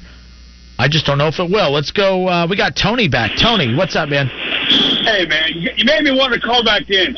First of all, they can't do that because of the fact of contracts and people's, they probably got stadiums leased out to concerts, and the logistics would be a nightmare. But there's no way they're going to move the football season up. Would it be great to watch it instead of freeze it cold? Yeah. Second of all, the comment about college sports and players should be paid. Come on, man. Don't open that can of worms again. Man, I got to pay. No, I never said that. What I said was the reason I don't feel bad for college athletics when they cry about potentially being financially ruined for not having a season. They make billions of dollars, and yet they don't even have to pay the athletes who are making them the money. So there should be no issues with money. I'm not arguing to pay the players. I'm saying there's no excuse for them to be talking about ruin. I think last I checked, they made $100 million a year was their budget. Uh-huh. That money doesn't go back to the football programs. You think that's crazy. That money goes to every one of those non-revenue sports that Title IX throws a fit, screams about, that Ohio State has to fund. Ohio State and the University of Texas are the two biggest athletic departments in the country. They have the only two schools that have every single sport for men and women because the money comes in for the revenue sports is able to give those other athletes the opportunity to play there. Now, a lot of these schools, they lack on sports because their revenue sports don't make enough money. But they depend on that. Those athletic departments depend. I mean, you know this. Last time UC went to the bowl game, they lost $1 million. It cost them $1 million to go to that. Was the Sugar Bowl or I forget what? They lost $1 million to go to that game. Because they paid for the band and everybody else to go. So they didn't make it. They lost money doing that. Some of these athletic departments don't have the money, and they're barely hanging on. You take the revenue away of like you talked about, to go to Ohio State for $800,000 and get your brains beat out. That $800,000 is able for whatever non-revenue sports to give those kids a chance. I don't like these teams to play. I don't want to see play Miami, Ohio, but it gives a chance to those kids from Miami, Ohio to have a sports program, whatever it is. I mean, I don't know what they're funding, but that helps them out. So, yeah, if you look at it both sides, yeah, there's billions of dollars to be had, but it also helps other people out too. So. No, I get it. I just think we're going to learn a lot about just how vitally important, like college football. It was one thing. My thing is you look how much money is made in a quick amount of time for March Madness. Oh. Billions of dollars lost in 1 month due to the NCAA tournament. We're talking about 3 months of money being lost for college football in NCAA. So that's a much bigger picture. You really could say 4 months, because if you add the fourth month of bowl games, conference title games, and the playoffs, there's going to be a truncated season if they try to get one in. I just think, trust me, college football in July, I'm begging for it. No complaints. They lost $1 billion to the NCAA tournament. $1 billion the NCAA lost on. They tried to figure out to play that tournament. They're just, because of TV contracts and the networks had other things that to get that wrangled up to where they could pull it, they just couldn't do it. There's just no way. And they had to take a loss on that. Now you're going to take these universities who's on, like the Big Ten, whatever, they would have got a share of that pie. Now all of a sudden, if you take football money away, you're going to see some of these universities, their whole football program or their whole sports program fold up. If we don't play college football, you'll see a lot of little schools be done. But that's a problem to me. Like that's weird to me. Like, you got to manage your money better.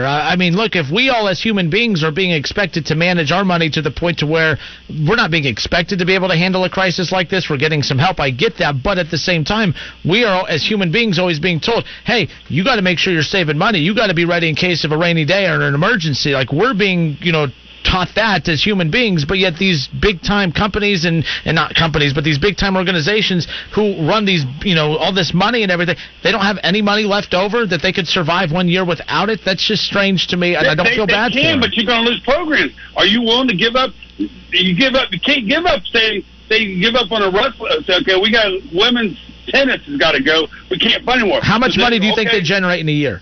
A college football team. Let's just say Ohio State, for instance. $100 million. $100 million. You said that's their budget. Is that how much they're bringing in? It's about what they bring in a year. Okay, let's say that's what they bring in. So that's what they brought in last year. Where did all that money go? That if they didn't have a season this year, that means they're not spending any money on resources or anything or travel. So where did that money go that they couldn't survive having an off year? Fund non-revenue sports. That's what it does. That's why I just said.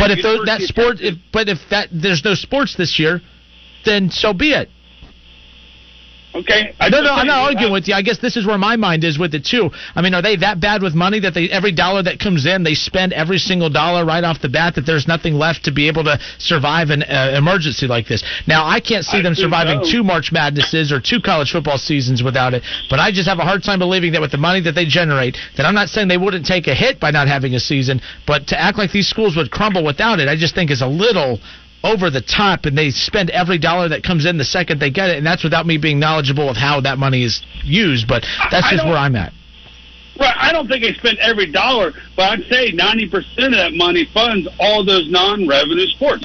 And if you look at the sport, if you go to the Ohio State University website, athletic website, and look at all the list of sports, and they have every single sport available for men and women that can be played. They do every single thing. Now, because of Title IX, you can't start. Well, we'll take out women's sports. Those are losers. You got Title IX. You got to take every men's sport, an equal amount of men's sports out. So now you're going to have some of these athletic programs are going to be gone. They won't have any sports left. But maybe because you can't just have basketball. Because Title IX says, hey, you can't just have basketball, football. You got to have some equal for women. So what do? You can't. You got to keep funding those non-revenue sports.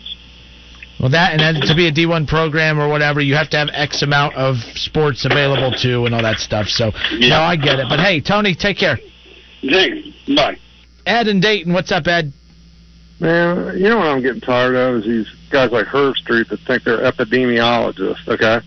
This is like a day-to-day thing. You can't say in 30 days what's going to happen because last time I checked, in 1919, well, I'm not sure what I think I want to say the Spanish flu broke out and the fall. Hold on, but you say you can't stand guys like Kirk Herbstreit for thinking that they're that, but then you're going to break out your knowledge of it. I see how you but just, we play baseball. I think football was played in the winter of 1919, okay? It's not people need to quit saying, in 30 days, we don't know. Because we don't know if this thing's going to burn out like a grass fire and be gone. We could wake up next week and it's gone. So we don't know. So I just wish people would quit, looking 30 days ahead. 30 days ahead, they don't know. Nobody does. So that's all. We might be playing baseball in May. People don't know. That's the thing I want to say. But you always have to be prepared for it. No, you have to have a contingency plan. But I hope you're right. Trust me, I don't want to argue with you. If there's ever a time I want you to be right, this is it, man. Right. That's all I had to say. I just had to, it's just kind of, I don't know. No, I get it. Nobody knows in a week where this thing's going to head. It could burn out like a grass fire. You know what I mean? It's like it's moving so freaking fast. I don't know. That's my profession. No, you're totally fine, and trust me. Right. I mean, if that happens, and that's a great thing. Right. We'll get back to normal. But there's a lot of people who are experts in this field that say that that's unlikely going to be the case. So we just got to be prepared for whatever. I know that the OHSAA was planning for a potential delayed start to the fall sports, and they were taking a ton of heat for it. And I was reading all the comments underneath that saying, "My God, it's only March. Enough of this." It's like, dude, they run business like this. There is a business side to this. They have to be prepared. So an article stating that they're working ahead, that you should respect that. You should respect your businesses. A lot of our companies are going to be a lot more prepared for this type of stuff moving forward. Hopefully it doesn't happen again for a long, long time. But everyone's learning in this. But no, I see your point. Trust me. We just want to be told there's going to be a season. I understand. Because we thought, you looked at the bowl and it was like, oh my God, it's in Africa, it's coming here. It never really got here. So let's take a chill pill and everything. All right, man. We'll talk later. Adios, Ed. All right, see you later. Bye. 457-9464. All right, we'll be back in a moment. Don't go anywhere. More of the Justin Kinner Show next. There's a lot going on right now, and more than ever, people need their tax refund. H&R Block has many ways to do your taxes as safely as possible. Work with the tax pro remotely, drop off, or file online. Block is always here to help. Now, back to the Justin Kinner Show, right here on ESPN Dayton, 1410 Wing AM. A lot more to get into as we head into Hour 3. We'll pick up with the conversation about the possibility of the college football season kicking off in July, moving the season up by a few months to try to get a complete season in. Thumbs up, thumbs down. Do you like that idea? We'll get into all that in Hour 3 coming up. Plus, we'll get back into the Reds fan favorite bracket results. All that coming up in Hour 3. More of the Justin Kinner. There's a lot going on right now, and more than ever, people need their tax refund. H&R Block has many ways to do your taxes as safely as possible. Work with the tax pro remotely, drop off, or file online. Block is always here to help. Live here on ESPN Dayton.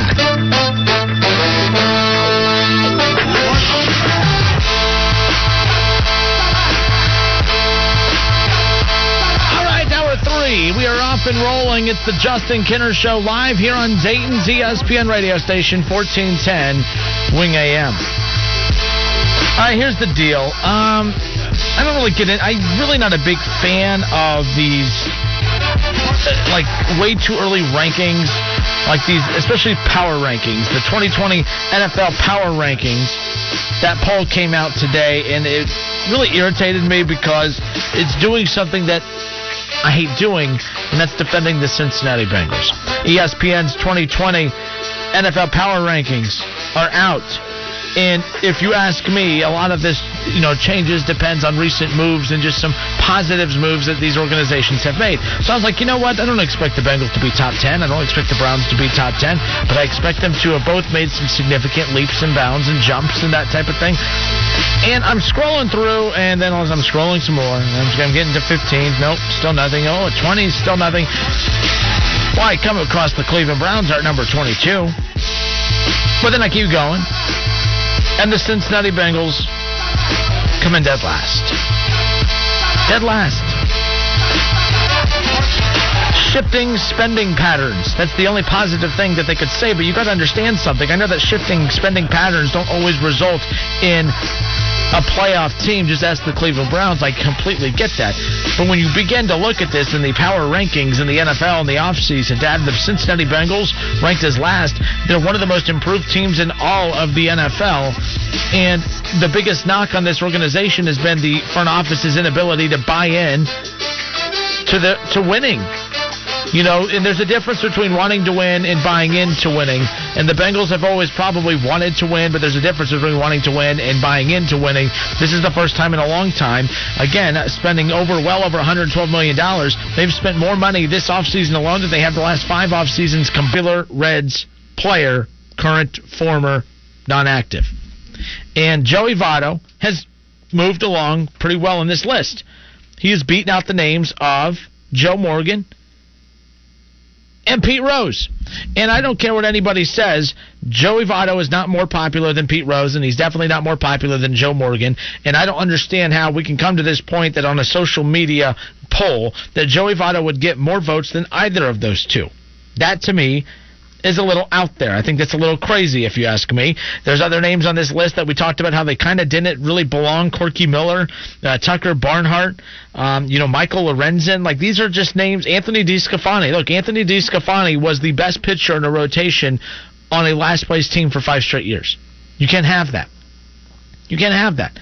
How is Anthony DeSclafani a fan favorite when you were the best pitcher in a rotation that was leading you to last-place finishes for 4 or 5 straight years? I'm not saying Anthony DeSclafani is a bad guy. I'm just not voting for Anthony DeSclafani in any case like that. I don't look at Anthony DeSclafani as a fan favorite. In fact, when his career is all said and done, I think he is a name that fans will remember, but I don't think he'll go down in the history books as one of the best Reds of all time. To show you just how much the Reds have improved from years past to now, Anthony DeSclafani went from being the best pitcher in that Reds rotation to the worst pitcher in the Reds rotation. And he's still pretty good. But he's not a number one. But he was being forced to being looked at as the number one in the Reds rotation during this stretch. But the fact that you could Wade Miley, you could honestly argue who's the worst, the number 5 pitcher amongst those two. But I'm not going to sit here and have an argument about Anthony DeSclafani in a fan favorite tournament. Give me a break. Like, I'm not a big fan of this. As I'm going through and looking at a lot of these names, I just don't get it. Corky Miller was never a great Red, but he is a popular Red. For those of you who have ever been out on any of the Cincinnati Reds caravans or Reds Fest, you know that one of the biggest fan favorites out there, fans and media alike just love and gravitate towards Corky Miller. But Corky Miller doesn't even get past the first round, losing out to Eric Davis. I don't know how they were able to put this bracket together. I thought that they lumped too many big names on it. I think it was unevenly distributed. The final 4 right now includes Barry Larkin versus Joey Votto, Johnny Bench versus the Nasty Boys. Joey Votto trails Barry Larkin, Johnny Bench leads the Nasty Boys large. It'll most likely be Barry Larkin versus Johnny Bench in the final. But my question from earlier was, if you were going to justify Joey Votto being greater and more popular than Joe Morgan and Pete Rose, then why would you just not complete the deal and put him past Barry Larkin? To sit there and say that, he's not more popular than Barry Larkin, but he is more popular than Pete Rose and Joe Morgan, that's laughable. Pete Rose is one of the most popular baseball players of all time, not just in Cincinnati, but in baseball. As great and rich in history as the Reds organization has been, don't get me wrong, there are not a lot of names that resonate throughout the country like Pete Rose's, even after all of his years since he's retired or been kicked out of the league, whatever you want to call it. Barry Larkin, a big name that resonates across Major League Baseball, don't get me wrong. Johnny Bench, the same thing. Joe Morgan, obviously. Those are all big names, but none bigger than Pete Rose. You're not going to convince me that anyone in the Reds' history is more popular than Pete Rose. We're not talking about best ever. We're talking about popularity. I think that's pretty simple. I think that's pretty easy. That's a pretty easy argument to make. How Pete Rose is not going to go down and voted upon as the Reds' most popular fan favorite, I don't understand that whatsoever. That's just laughable. In fact, my biggest argument about baseball continuing to fight to keep Pete Rose out is that they are fighting hard to keep out a name that could probably be one of baseball's biggest assets. Now, maybe not so much now, but you watch, he is ratings gold whenever they have let him be a part of the World Series panel coverage. Anytime that he is on any of these radio shows or television, he is gold. He is a ratings draw. People gravitate towards Pete Rose. You can't say that. I mean, you could say what you want about Johnny Bench. We're not talking about talent. We're talking about popularity. Johnny Bench does not resonate the same attention or the same reaction that Pete Rose does. Same thing with Barry Larkin. Same thing with the Nasty Boys. Same thing with Tony Perez and Ken Griffey Jr. and all the others. That's my biggest frustration with how all of this is laid out. Pete Rose is not just the most famous. Pete Rose is not just the most popular Reds player of all time. He's one of the most popular baseball players of all time. We're not talking best here.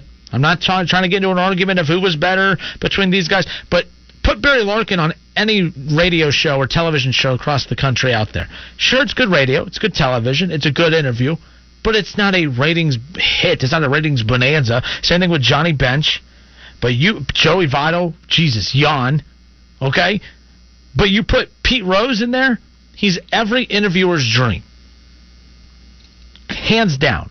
Because of the interview that he gives you, but as well as the reaction that the networks get when he's on your show. Pete Rose is by far the most popular player. So the fact that Joey Votto beat him, and the fact that Joey Votto beat Joe Morgan out too is also laughable, but especially the fact that he beat out Pete Rose. I've had some time to sit on this as this show has gone on, and I've grown more and more frustrated with it the more I thought about it. If you are talking about the all-time fan favorite, then this is the stupidest result of them all. Joey Votto over Pete Rose? Are you kidding me? Are you kidding me? The hit king versus the walk king. Yeah, which one of those styles resonates more with fans? The walking? The stat nerds have their calculators all ready to go. They love the walking. They love the on-base percentage. Good for you. Or how about Pete Rose? One of the most exciting players in the history of baseball. He never cheated you. You always got your money's worth when you watched him play, right? Have you ever heard anyone else say anything about him that's not relating to him, betting and cheating on baseball and, being a slime ball? But other than that, right? But that's my whole point, too, is even with all of Pete's deficiencies, he has always had a huge following. People have never left his side. He still has large sums and masses of fans that come to his defense that he should be in the Hall of Fame. I'm not one of them. I really couldn't care less, any less than I do now. I think that ship has sailed. It is what it is. But I've always thought it was crazy that the more he got in his own way, the more that he stubbed his own toe, the more his fans rallied around him even more.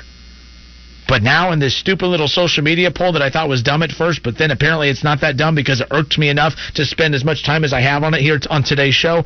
Joey Votto over Pete Rose, give me a break. Jake in Dayton, what's up, Jake? Hey, I just had a quick thought on this.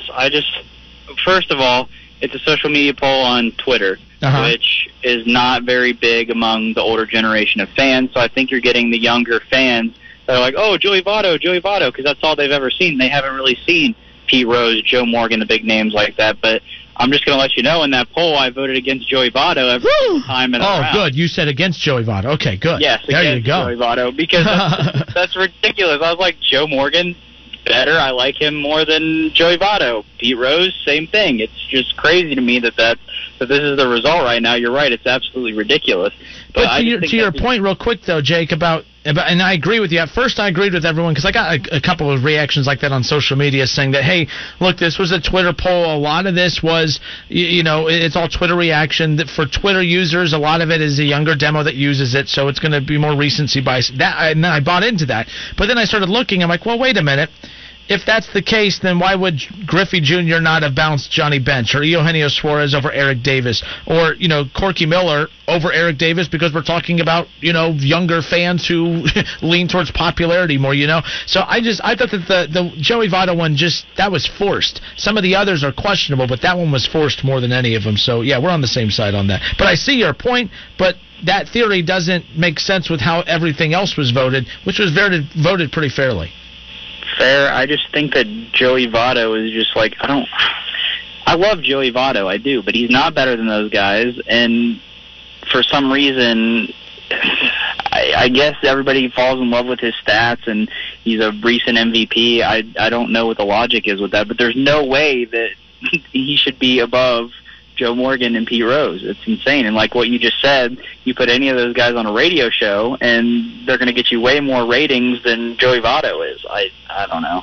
But Joey Votto, too, the biggest complaint about him was that he was not fan-friendly. Right. He had no personality. He wasn't very good with the media early on. I'm not going to knock someone for not having a personality. You can't force someone to change who they are. But I don't know. I just feel like out of nowhere, all of a sudden, Votto has become this super popular player because he waves like a dork in some of these TV commercials. I don't understand that at all. I just don't. We're not talking about production. We're just talking about overall popularity, and that's what's amazing to me. Yeah, I agree. But yeah, that was just my quick point, and maybe that was my thought, was maybe because he plays now and it's a Twitter poll that the younger users pick Joey Votto. But yeah, you made a great point there that it's probably not the case because Suarez and the other younger, more current players didn't get past. So yeah, that makes sense. But yeah, that was just my quick thought. So no, Jake, thank you, man. I appreciate it. You take care. Yep, you too. Bye.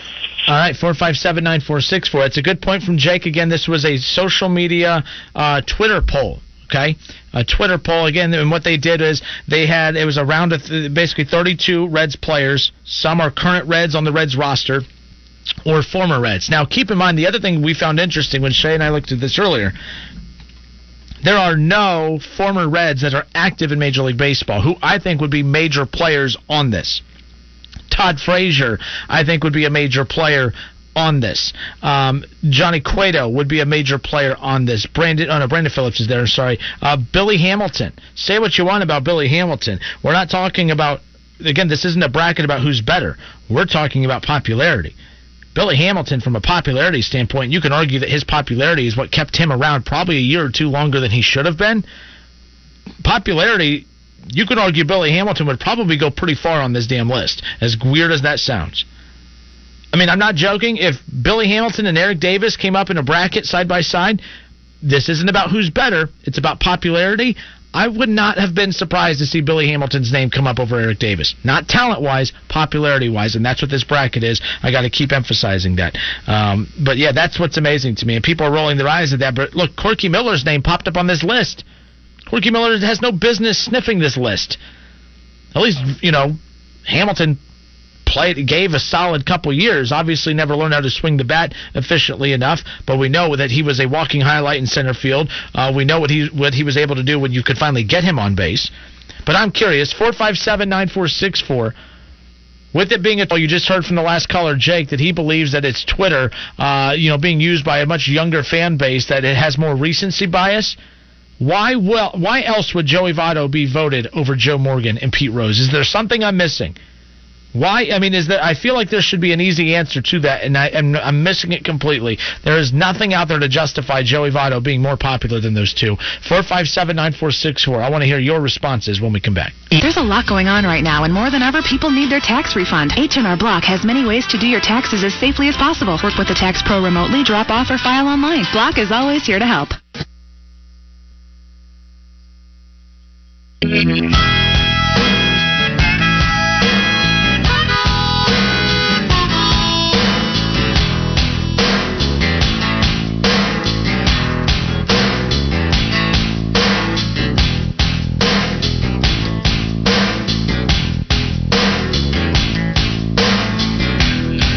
Justin Kinner back with you here on the Justin Kinner Show, right here on Dayton's ESPN radio station, 1410 Wing AM. I love this response on Twitter. Andrew Smith says, look, whatever you say, in regards to the talk about Joey Votto and Pete Rose, how somehow Joey Votto got more votes to outdo Pete Rose for the most popular Reds player. Of course, that's not the final, but that was where they were at in that round. Joey Votto knocks out Pete Rose out of the Reds' all-time fan favorite bracket challenge, and Joey Votto advances to the Final Four, where he's going up against Barry Larkin at the moment. Barry Larkin still with the lead, most likely going to win that one. But like I said, if Joey Votto has what it takes to beat out Joe Morgan and Pete Rose in a fan popularity contest, but yet can't beat out Barry Larkin, that doesn't make any sense to me. Like, I think Barry Larkin would beat Joe Morgan in a popularity head-to-head, but I do believe Pete Rose would beat out Barry Larkin, because, it has to be. It has to be Pete Rose. Pete Rose is the most, of all the Big Red Machine guys, Pete Rose is the guy.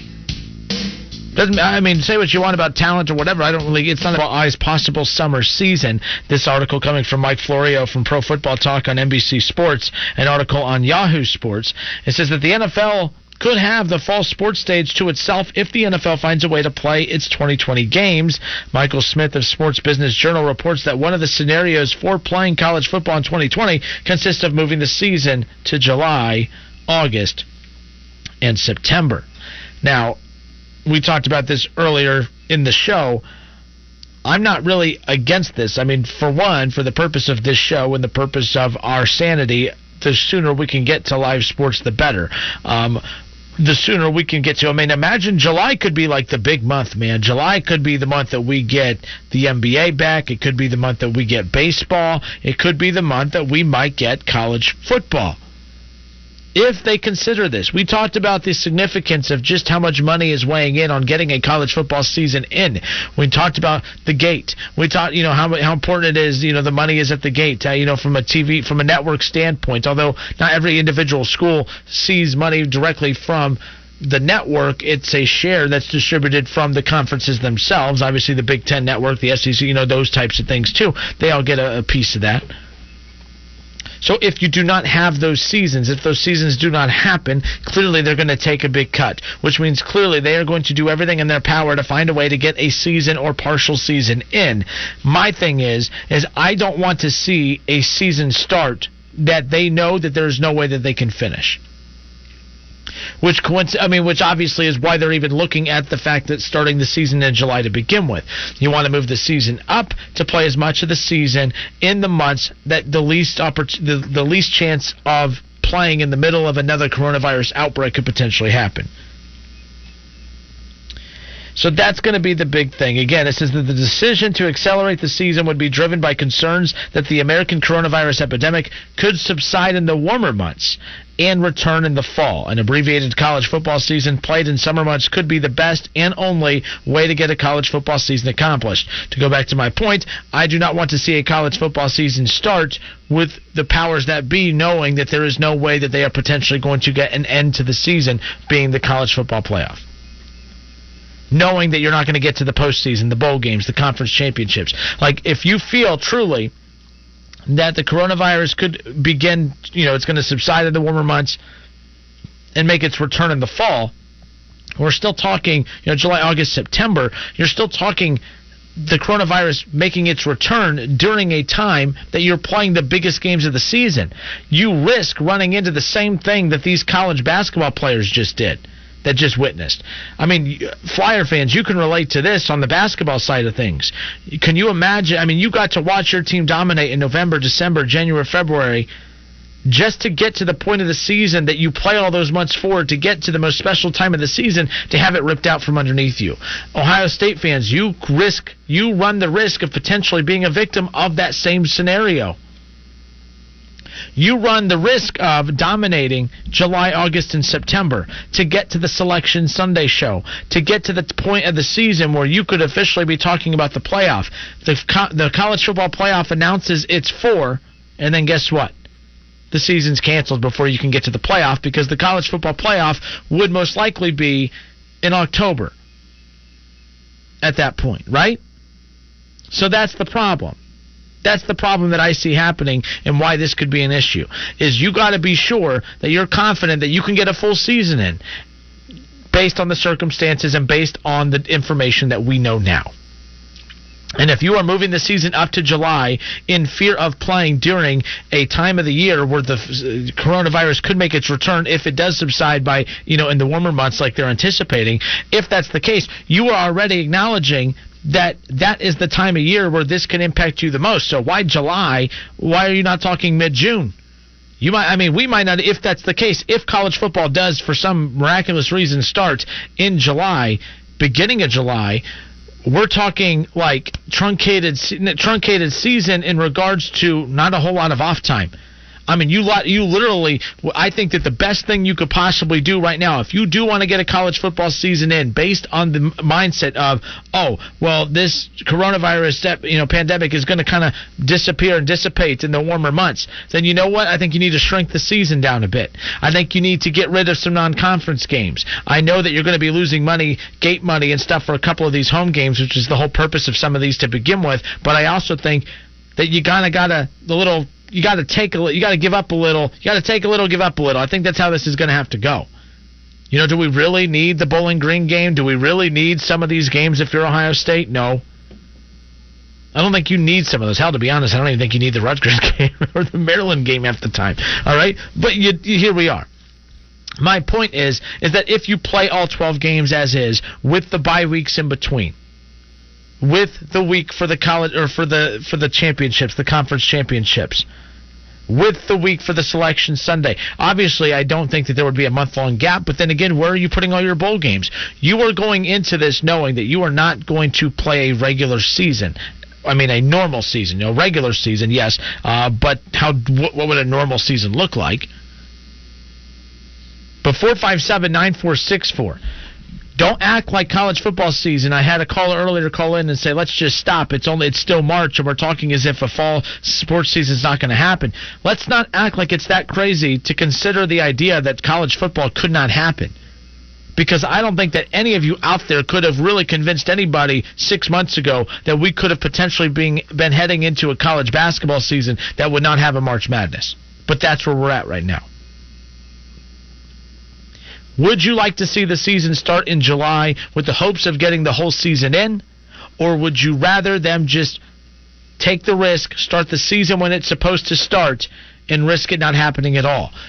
I feel like you Flyer fans can relate to this a lot more than most. You know what it's like to have the most important time of the season ripped out from underneath you after you put all the work into the regular season. That's what you are almost asking this team to do now. You're asking Ohio State, Alabama, LSU, Oklahoma, these other powers that be, to dominate for July, August, and September, and then qualify for the college football playoff, and then because the college football playoff would fall in the month of October, where a lot of this is projected to come back again, you risk that part of the season being the most important part taken away from you. That's where my concern comes in with all of this. 457-9464. Do you move the season up? Do you keep the season where it is? We'll discuss more when we come back with your calls, reaction on social media. I'm getting a couple of those coming in now. I'll get to your reaction next. There's a lot going on right now, and more than ever, people need their tax refund. H&R Block has many ways to do your taxes as safely as possible. Work with the Tax Pro remotely, drop off, or file online. Block is always here to help.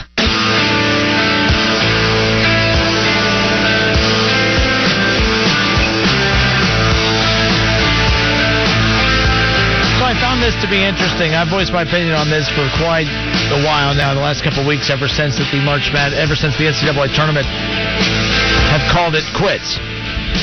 There was talk right away that that colleges were going to be fighting to get an extra year of eligibility for seniors who were impacted, who didn't get a chance to participate in the winter tournaments, and for all spring sports athletes.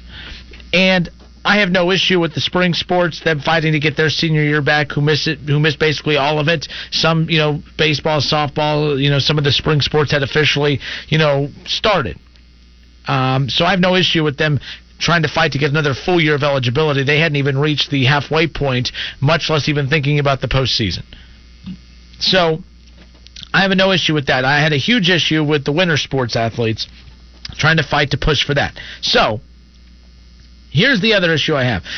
If you are a school like Dayton, who does not play in a Power 5 conference, but you're number 3 in the country, your team is impacted greatly with your seniors. Talking about, of course, Ryan Mikesell, talking about Landers. You would think that if the rule was passed that the seniors would get an extra year of eligibility, that they should and would be able to play another year, if that happened. But there is a scenario where schools like Ohio State and others would get their seniors back for next year, but a team like Dayton would not. Power 5 seeks athlete eligibility and other help. According to Adam Rittenberg, ESPN senior writer, he's going to be on the show with us tomorrow to talk more in depth about this. I don't know why this just states Power 5 teams. Why would this just not be Division I basketball or Division I athletes as a whole? Not basketball, but Division I athletes as a whole. Because according to this, Power 5 conferences are fighting to get those seniors an extra year of eligibility who do not get to participate in the winter tournaments that they qualified for. So why is it that players at Duke, Ohio State, Florida, anywhere, I don't really care what teams were in the mix and were not. I don't think Florida was, but it's not the point. My point is what makes them so special that the number 3 team in the country is not considered special enough to get those players back in return. Now, I'm going to be clear here. I think that 0 seniors should be able to return for next year that were impacted by this year. I think that you got an entire season in. You know, if we're just going to use the Flyers as an example, we got to watch Mike Sell and Landers. They got to win their conference championship, okay? Not the tournament, but the regular season. They got a full regular season in.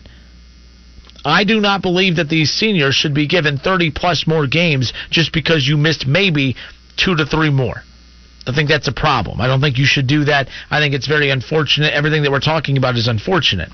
But I do have an issue with this article that the Power 5 seeks athlete eligibility. This is an article from Adam Rittenberg, as I mentioned, stating that student-athlete leaders from the Power 5 conferences are seeking an extra year of eligibility for college athletes who didn't complete their seasons, as well as support for housing and food, as the Division I Council plans to vote Monday on eligibility relief in the wake of the COVID-19 outbreak.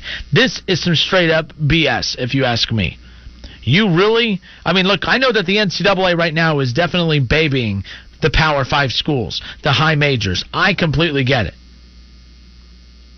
But if I'm a school like UD, I'm irate and pissed off if they do not get held to that same standard that the Power 5 schools are. They're the number 3 team in the country. Why should their seniors not get an extra year if they're fighting for it? In a joint statement, Power 5 representatives of the Student Athlete Advisory Committee outlined 3 recommendations for the council, beginning with immediate support for housing and food, and talking about the immediate, eligibility relief, and so on and so on. And it's talking about those winter sports athletes. At first, I thought this was just about the spring. So I didn't really think anything of it. I didn't have it in my notes. I started reading this during the commercial break, and I'm like, you got to be kidding me. That's a big deal. Imagine if the seniors on Ohio State are allowed to come back another year, or the seniors at Michigan, or other of these Power 5 programs who were not having seasons even remotely close to the level of which the Dayton Flyers were. Imagine a rule being made that those schools can get their seniors back, but Dayton could not. Power 5 seeks athlete eligibility and other help, so this would just be for the Power 5 schools.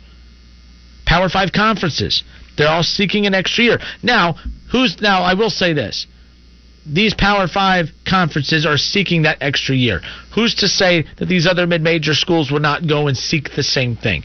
Maybe that would happen. Maybe there wouldn't be an issue. But I have an issue with this divide and conquer mentality, which I know does exist in all of sports to begin with, but I do believe that's a little bit of BS right here. The Power 5 is seeking athlete eligibility. Screw the Power 5. It should be college athletes in general. Or the teams, all the programs in general. The Division I athletics is seeking an extra year of eligibility for the seniors who were impacted, not Power 5. We've all said before that it's only a matter of time before those Power 5 or high majors end up branching off and forming a basketball conference of their own or a league of their own. Don't get me wrong. We know that's only a matter of time. But I'm trying to remain positive and think that that's not the case. But then you see stories like this, where the Power 5 is seeking athletic eligibility and other help for their Power 5 schools, leaving the Atlantic 10 and some of the other conferences in the dust. But like I said, if the Dayton Flyers are the number 3 team in the country, and because they're not a Power 5, they're not eligible or able or in position to get their seniors back like these guys are, I have a problem with that. We're going to talk more about that with Adam Rittenberg on tomorrow's show, ESPN senior writer. We've had him on in the past during college football season.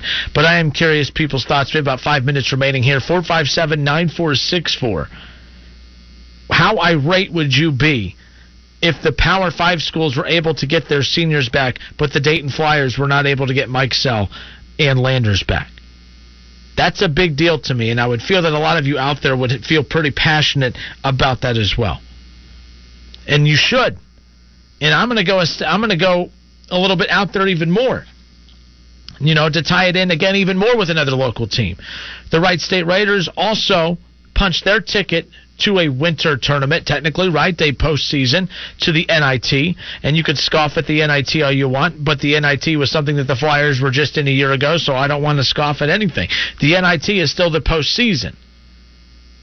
Why would, if you're going to go, if we're going to talk about what UD would have to do to get an extra year for their seniors in this mess, which again, I'm not for seniors getting an extra year because of this. However, if seniors are able to get an extra year because of this, but there's restrictions along the way, I think that's a bunch of crap. For the same purpose. All the purposes are the same. They did not get a chance to play in their winter tournament championships because XYZ. Well, the same thing matters for the NIT. I would go another step further. I don't care if it's the CBI. I don't care if it's those, tournaments outside of the NIT and the NCAA tournament. If teams qualified and punched their ticket for those tournaments and those seniors did not get a chance to play in those tournaments, I don't care if it's Power 5, high major. I don't care who it is. Seniors are seniors. Postseason qualified teams are postseason qualified teams, whether you're high major or mid major or low major. I don't care. I don't give a rip. This is the dumbest thing I've come across in quite some time. In a joint statement, it says that the Power 5 representatives of the Student Athlete Advisory Committee are right now pursuing an extra year of eligibility for winter sports athletes and spring sport athletes who had their season abruptly come to an end. Now, I had to refresh this to make sure that this wasn't an article that was an old article, because I was like, I thought we've talked about this before. We have. I thought we had put this to rest. Clearly not, because the Power 5 now is gathered together because they're voicing their frustrations with this. I'm not okay with this. I do find this very interesting. It is what it is. I don't know what's going to come of it. I do have a hard time buying in and believing the fact that these Power 5 schools are not going to get their seniors back or get their seniors back in schools like the A10 schools being UD or not. I don't understand that at all. And if this happens, where the Power 5 schools get their seniors back in schools out of the Atlantic 10, like UD, the number 3 team in the country, by the way, if that happens, that's a problem. That's very weird. That's stating right there that you could be the number 3 team in the country. Hell, you could be so like Gonzaga. Does that mean Gonzaga they wouldn't get their seniors back? Right? Like, that's crazy to me. What about San Diego State? Folks, we were talking about how unique this year was because it wasn't your typical blue blood dominated year. Sure, Kansas, the number 1 team in the country, that's fine, but I mean, that was a spot that was being really juggled between, we're talking Gonzaga, we're talking San Diego State. You never reached number 1, but the bottom line is that we're talking about all of these non-traditional high major programs in the mix. San Diego State, talking about the Dayton Flyers, talking about Gonzaga. Those 3, after the kick-ass years that they just had, that had their season abruptly pulled from them, who all had super high expectations, you could have potentially watched all 3 of those teams get to the Elite 8 Final Four against one another. Who knows? But because they're not high major, they wouldn't get to have their seniors back next year, who were impacted in the same exact way as the Power 5 seniors. That, to me, is a huge issue. I don't think that's what the end result would be, but the fact that the Power 5 have kind of grouped together to push this, to put the pressure on, this is a prime example of the Power 5 knowing that they have leverage within college athletics, because they're going to bully their way into making this happen. I think the NCAA had no interest in doing this. But when you have the Power 5 groups come together, they are bullying the NCAA. They are basically saying, hey, look, this isn't the ACC fighting for this. This isn't just the Big Ten fighting for this. We, as a Power 5 group, the rumors have been going around for years that eventually these Power 5 conferences would branch off and form their own whatever. They're coming at the NCAA saying, hey, this is what we want. Folks, this wasn't done by accident. This was done purposely. The unification of the Power 5 conferences coming together like this was done purposely to put the pressure on the NCAA. Because the NCAA had already voiced their opinion about, hey, we're not going to give this to the winter sport. I thought we had already crossed that bridge, right? I know we've crossed that bridge.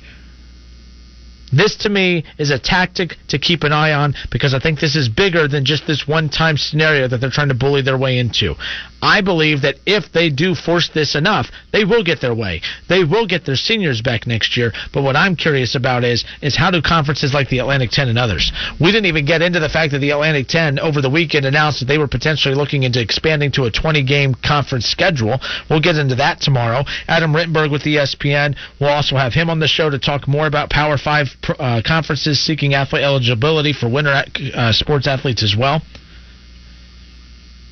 So that'll be tomorrow. We'll also keep an eye on that Reds fan favorite bracket as well. We'll get into more of that too. Folks, that wraps it up. I appreciate you guys hanging out for a little bit today. Have a great night, and we'll do this again tomorrow. Until tomorrow, this has been the Justin Kinner Show on 1410 ESPN Radio.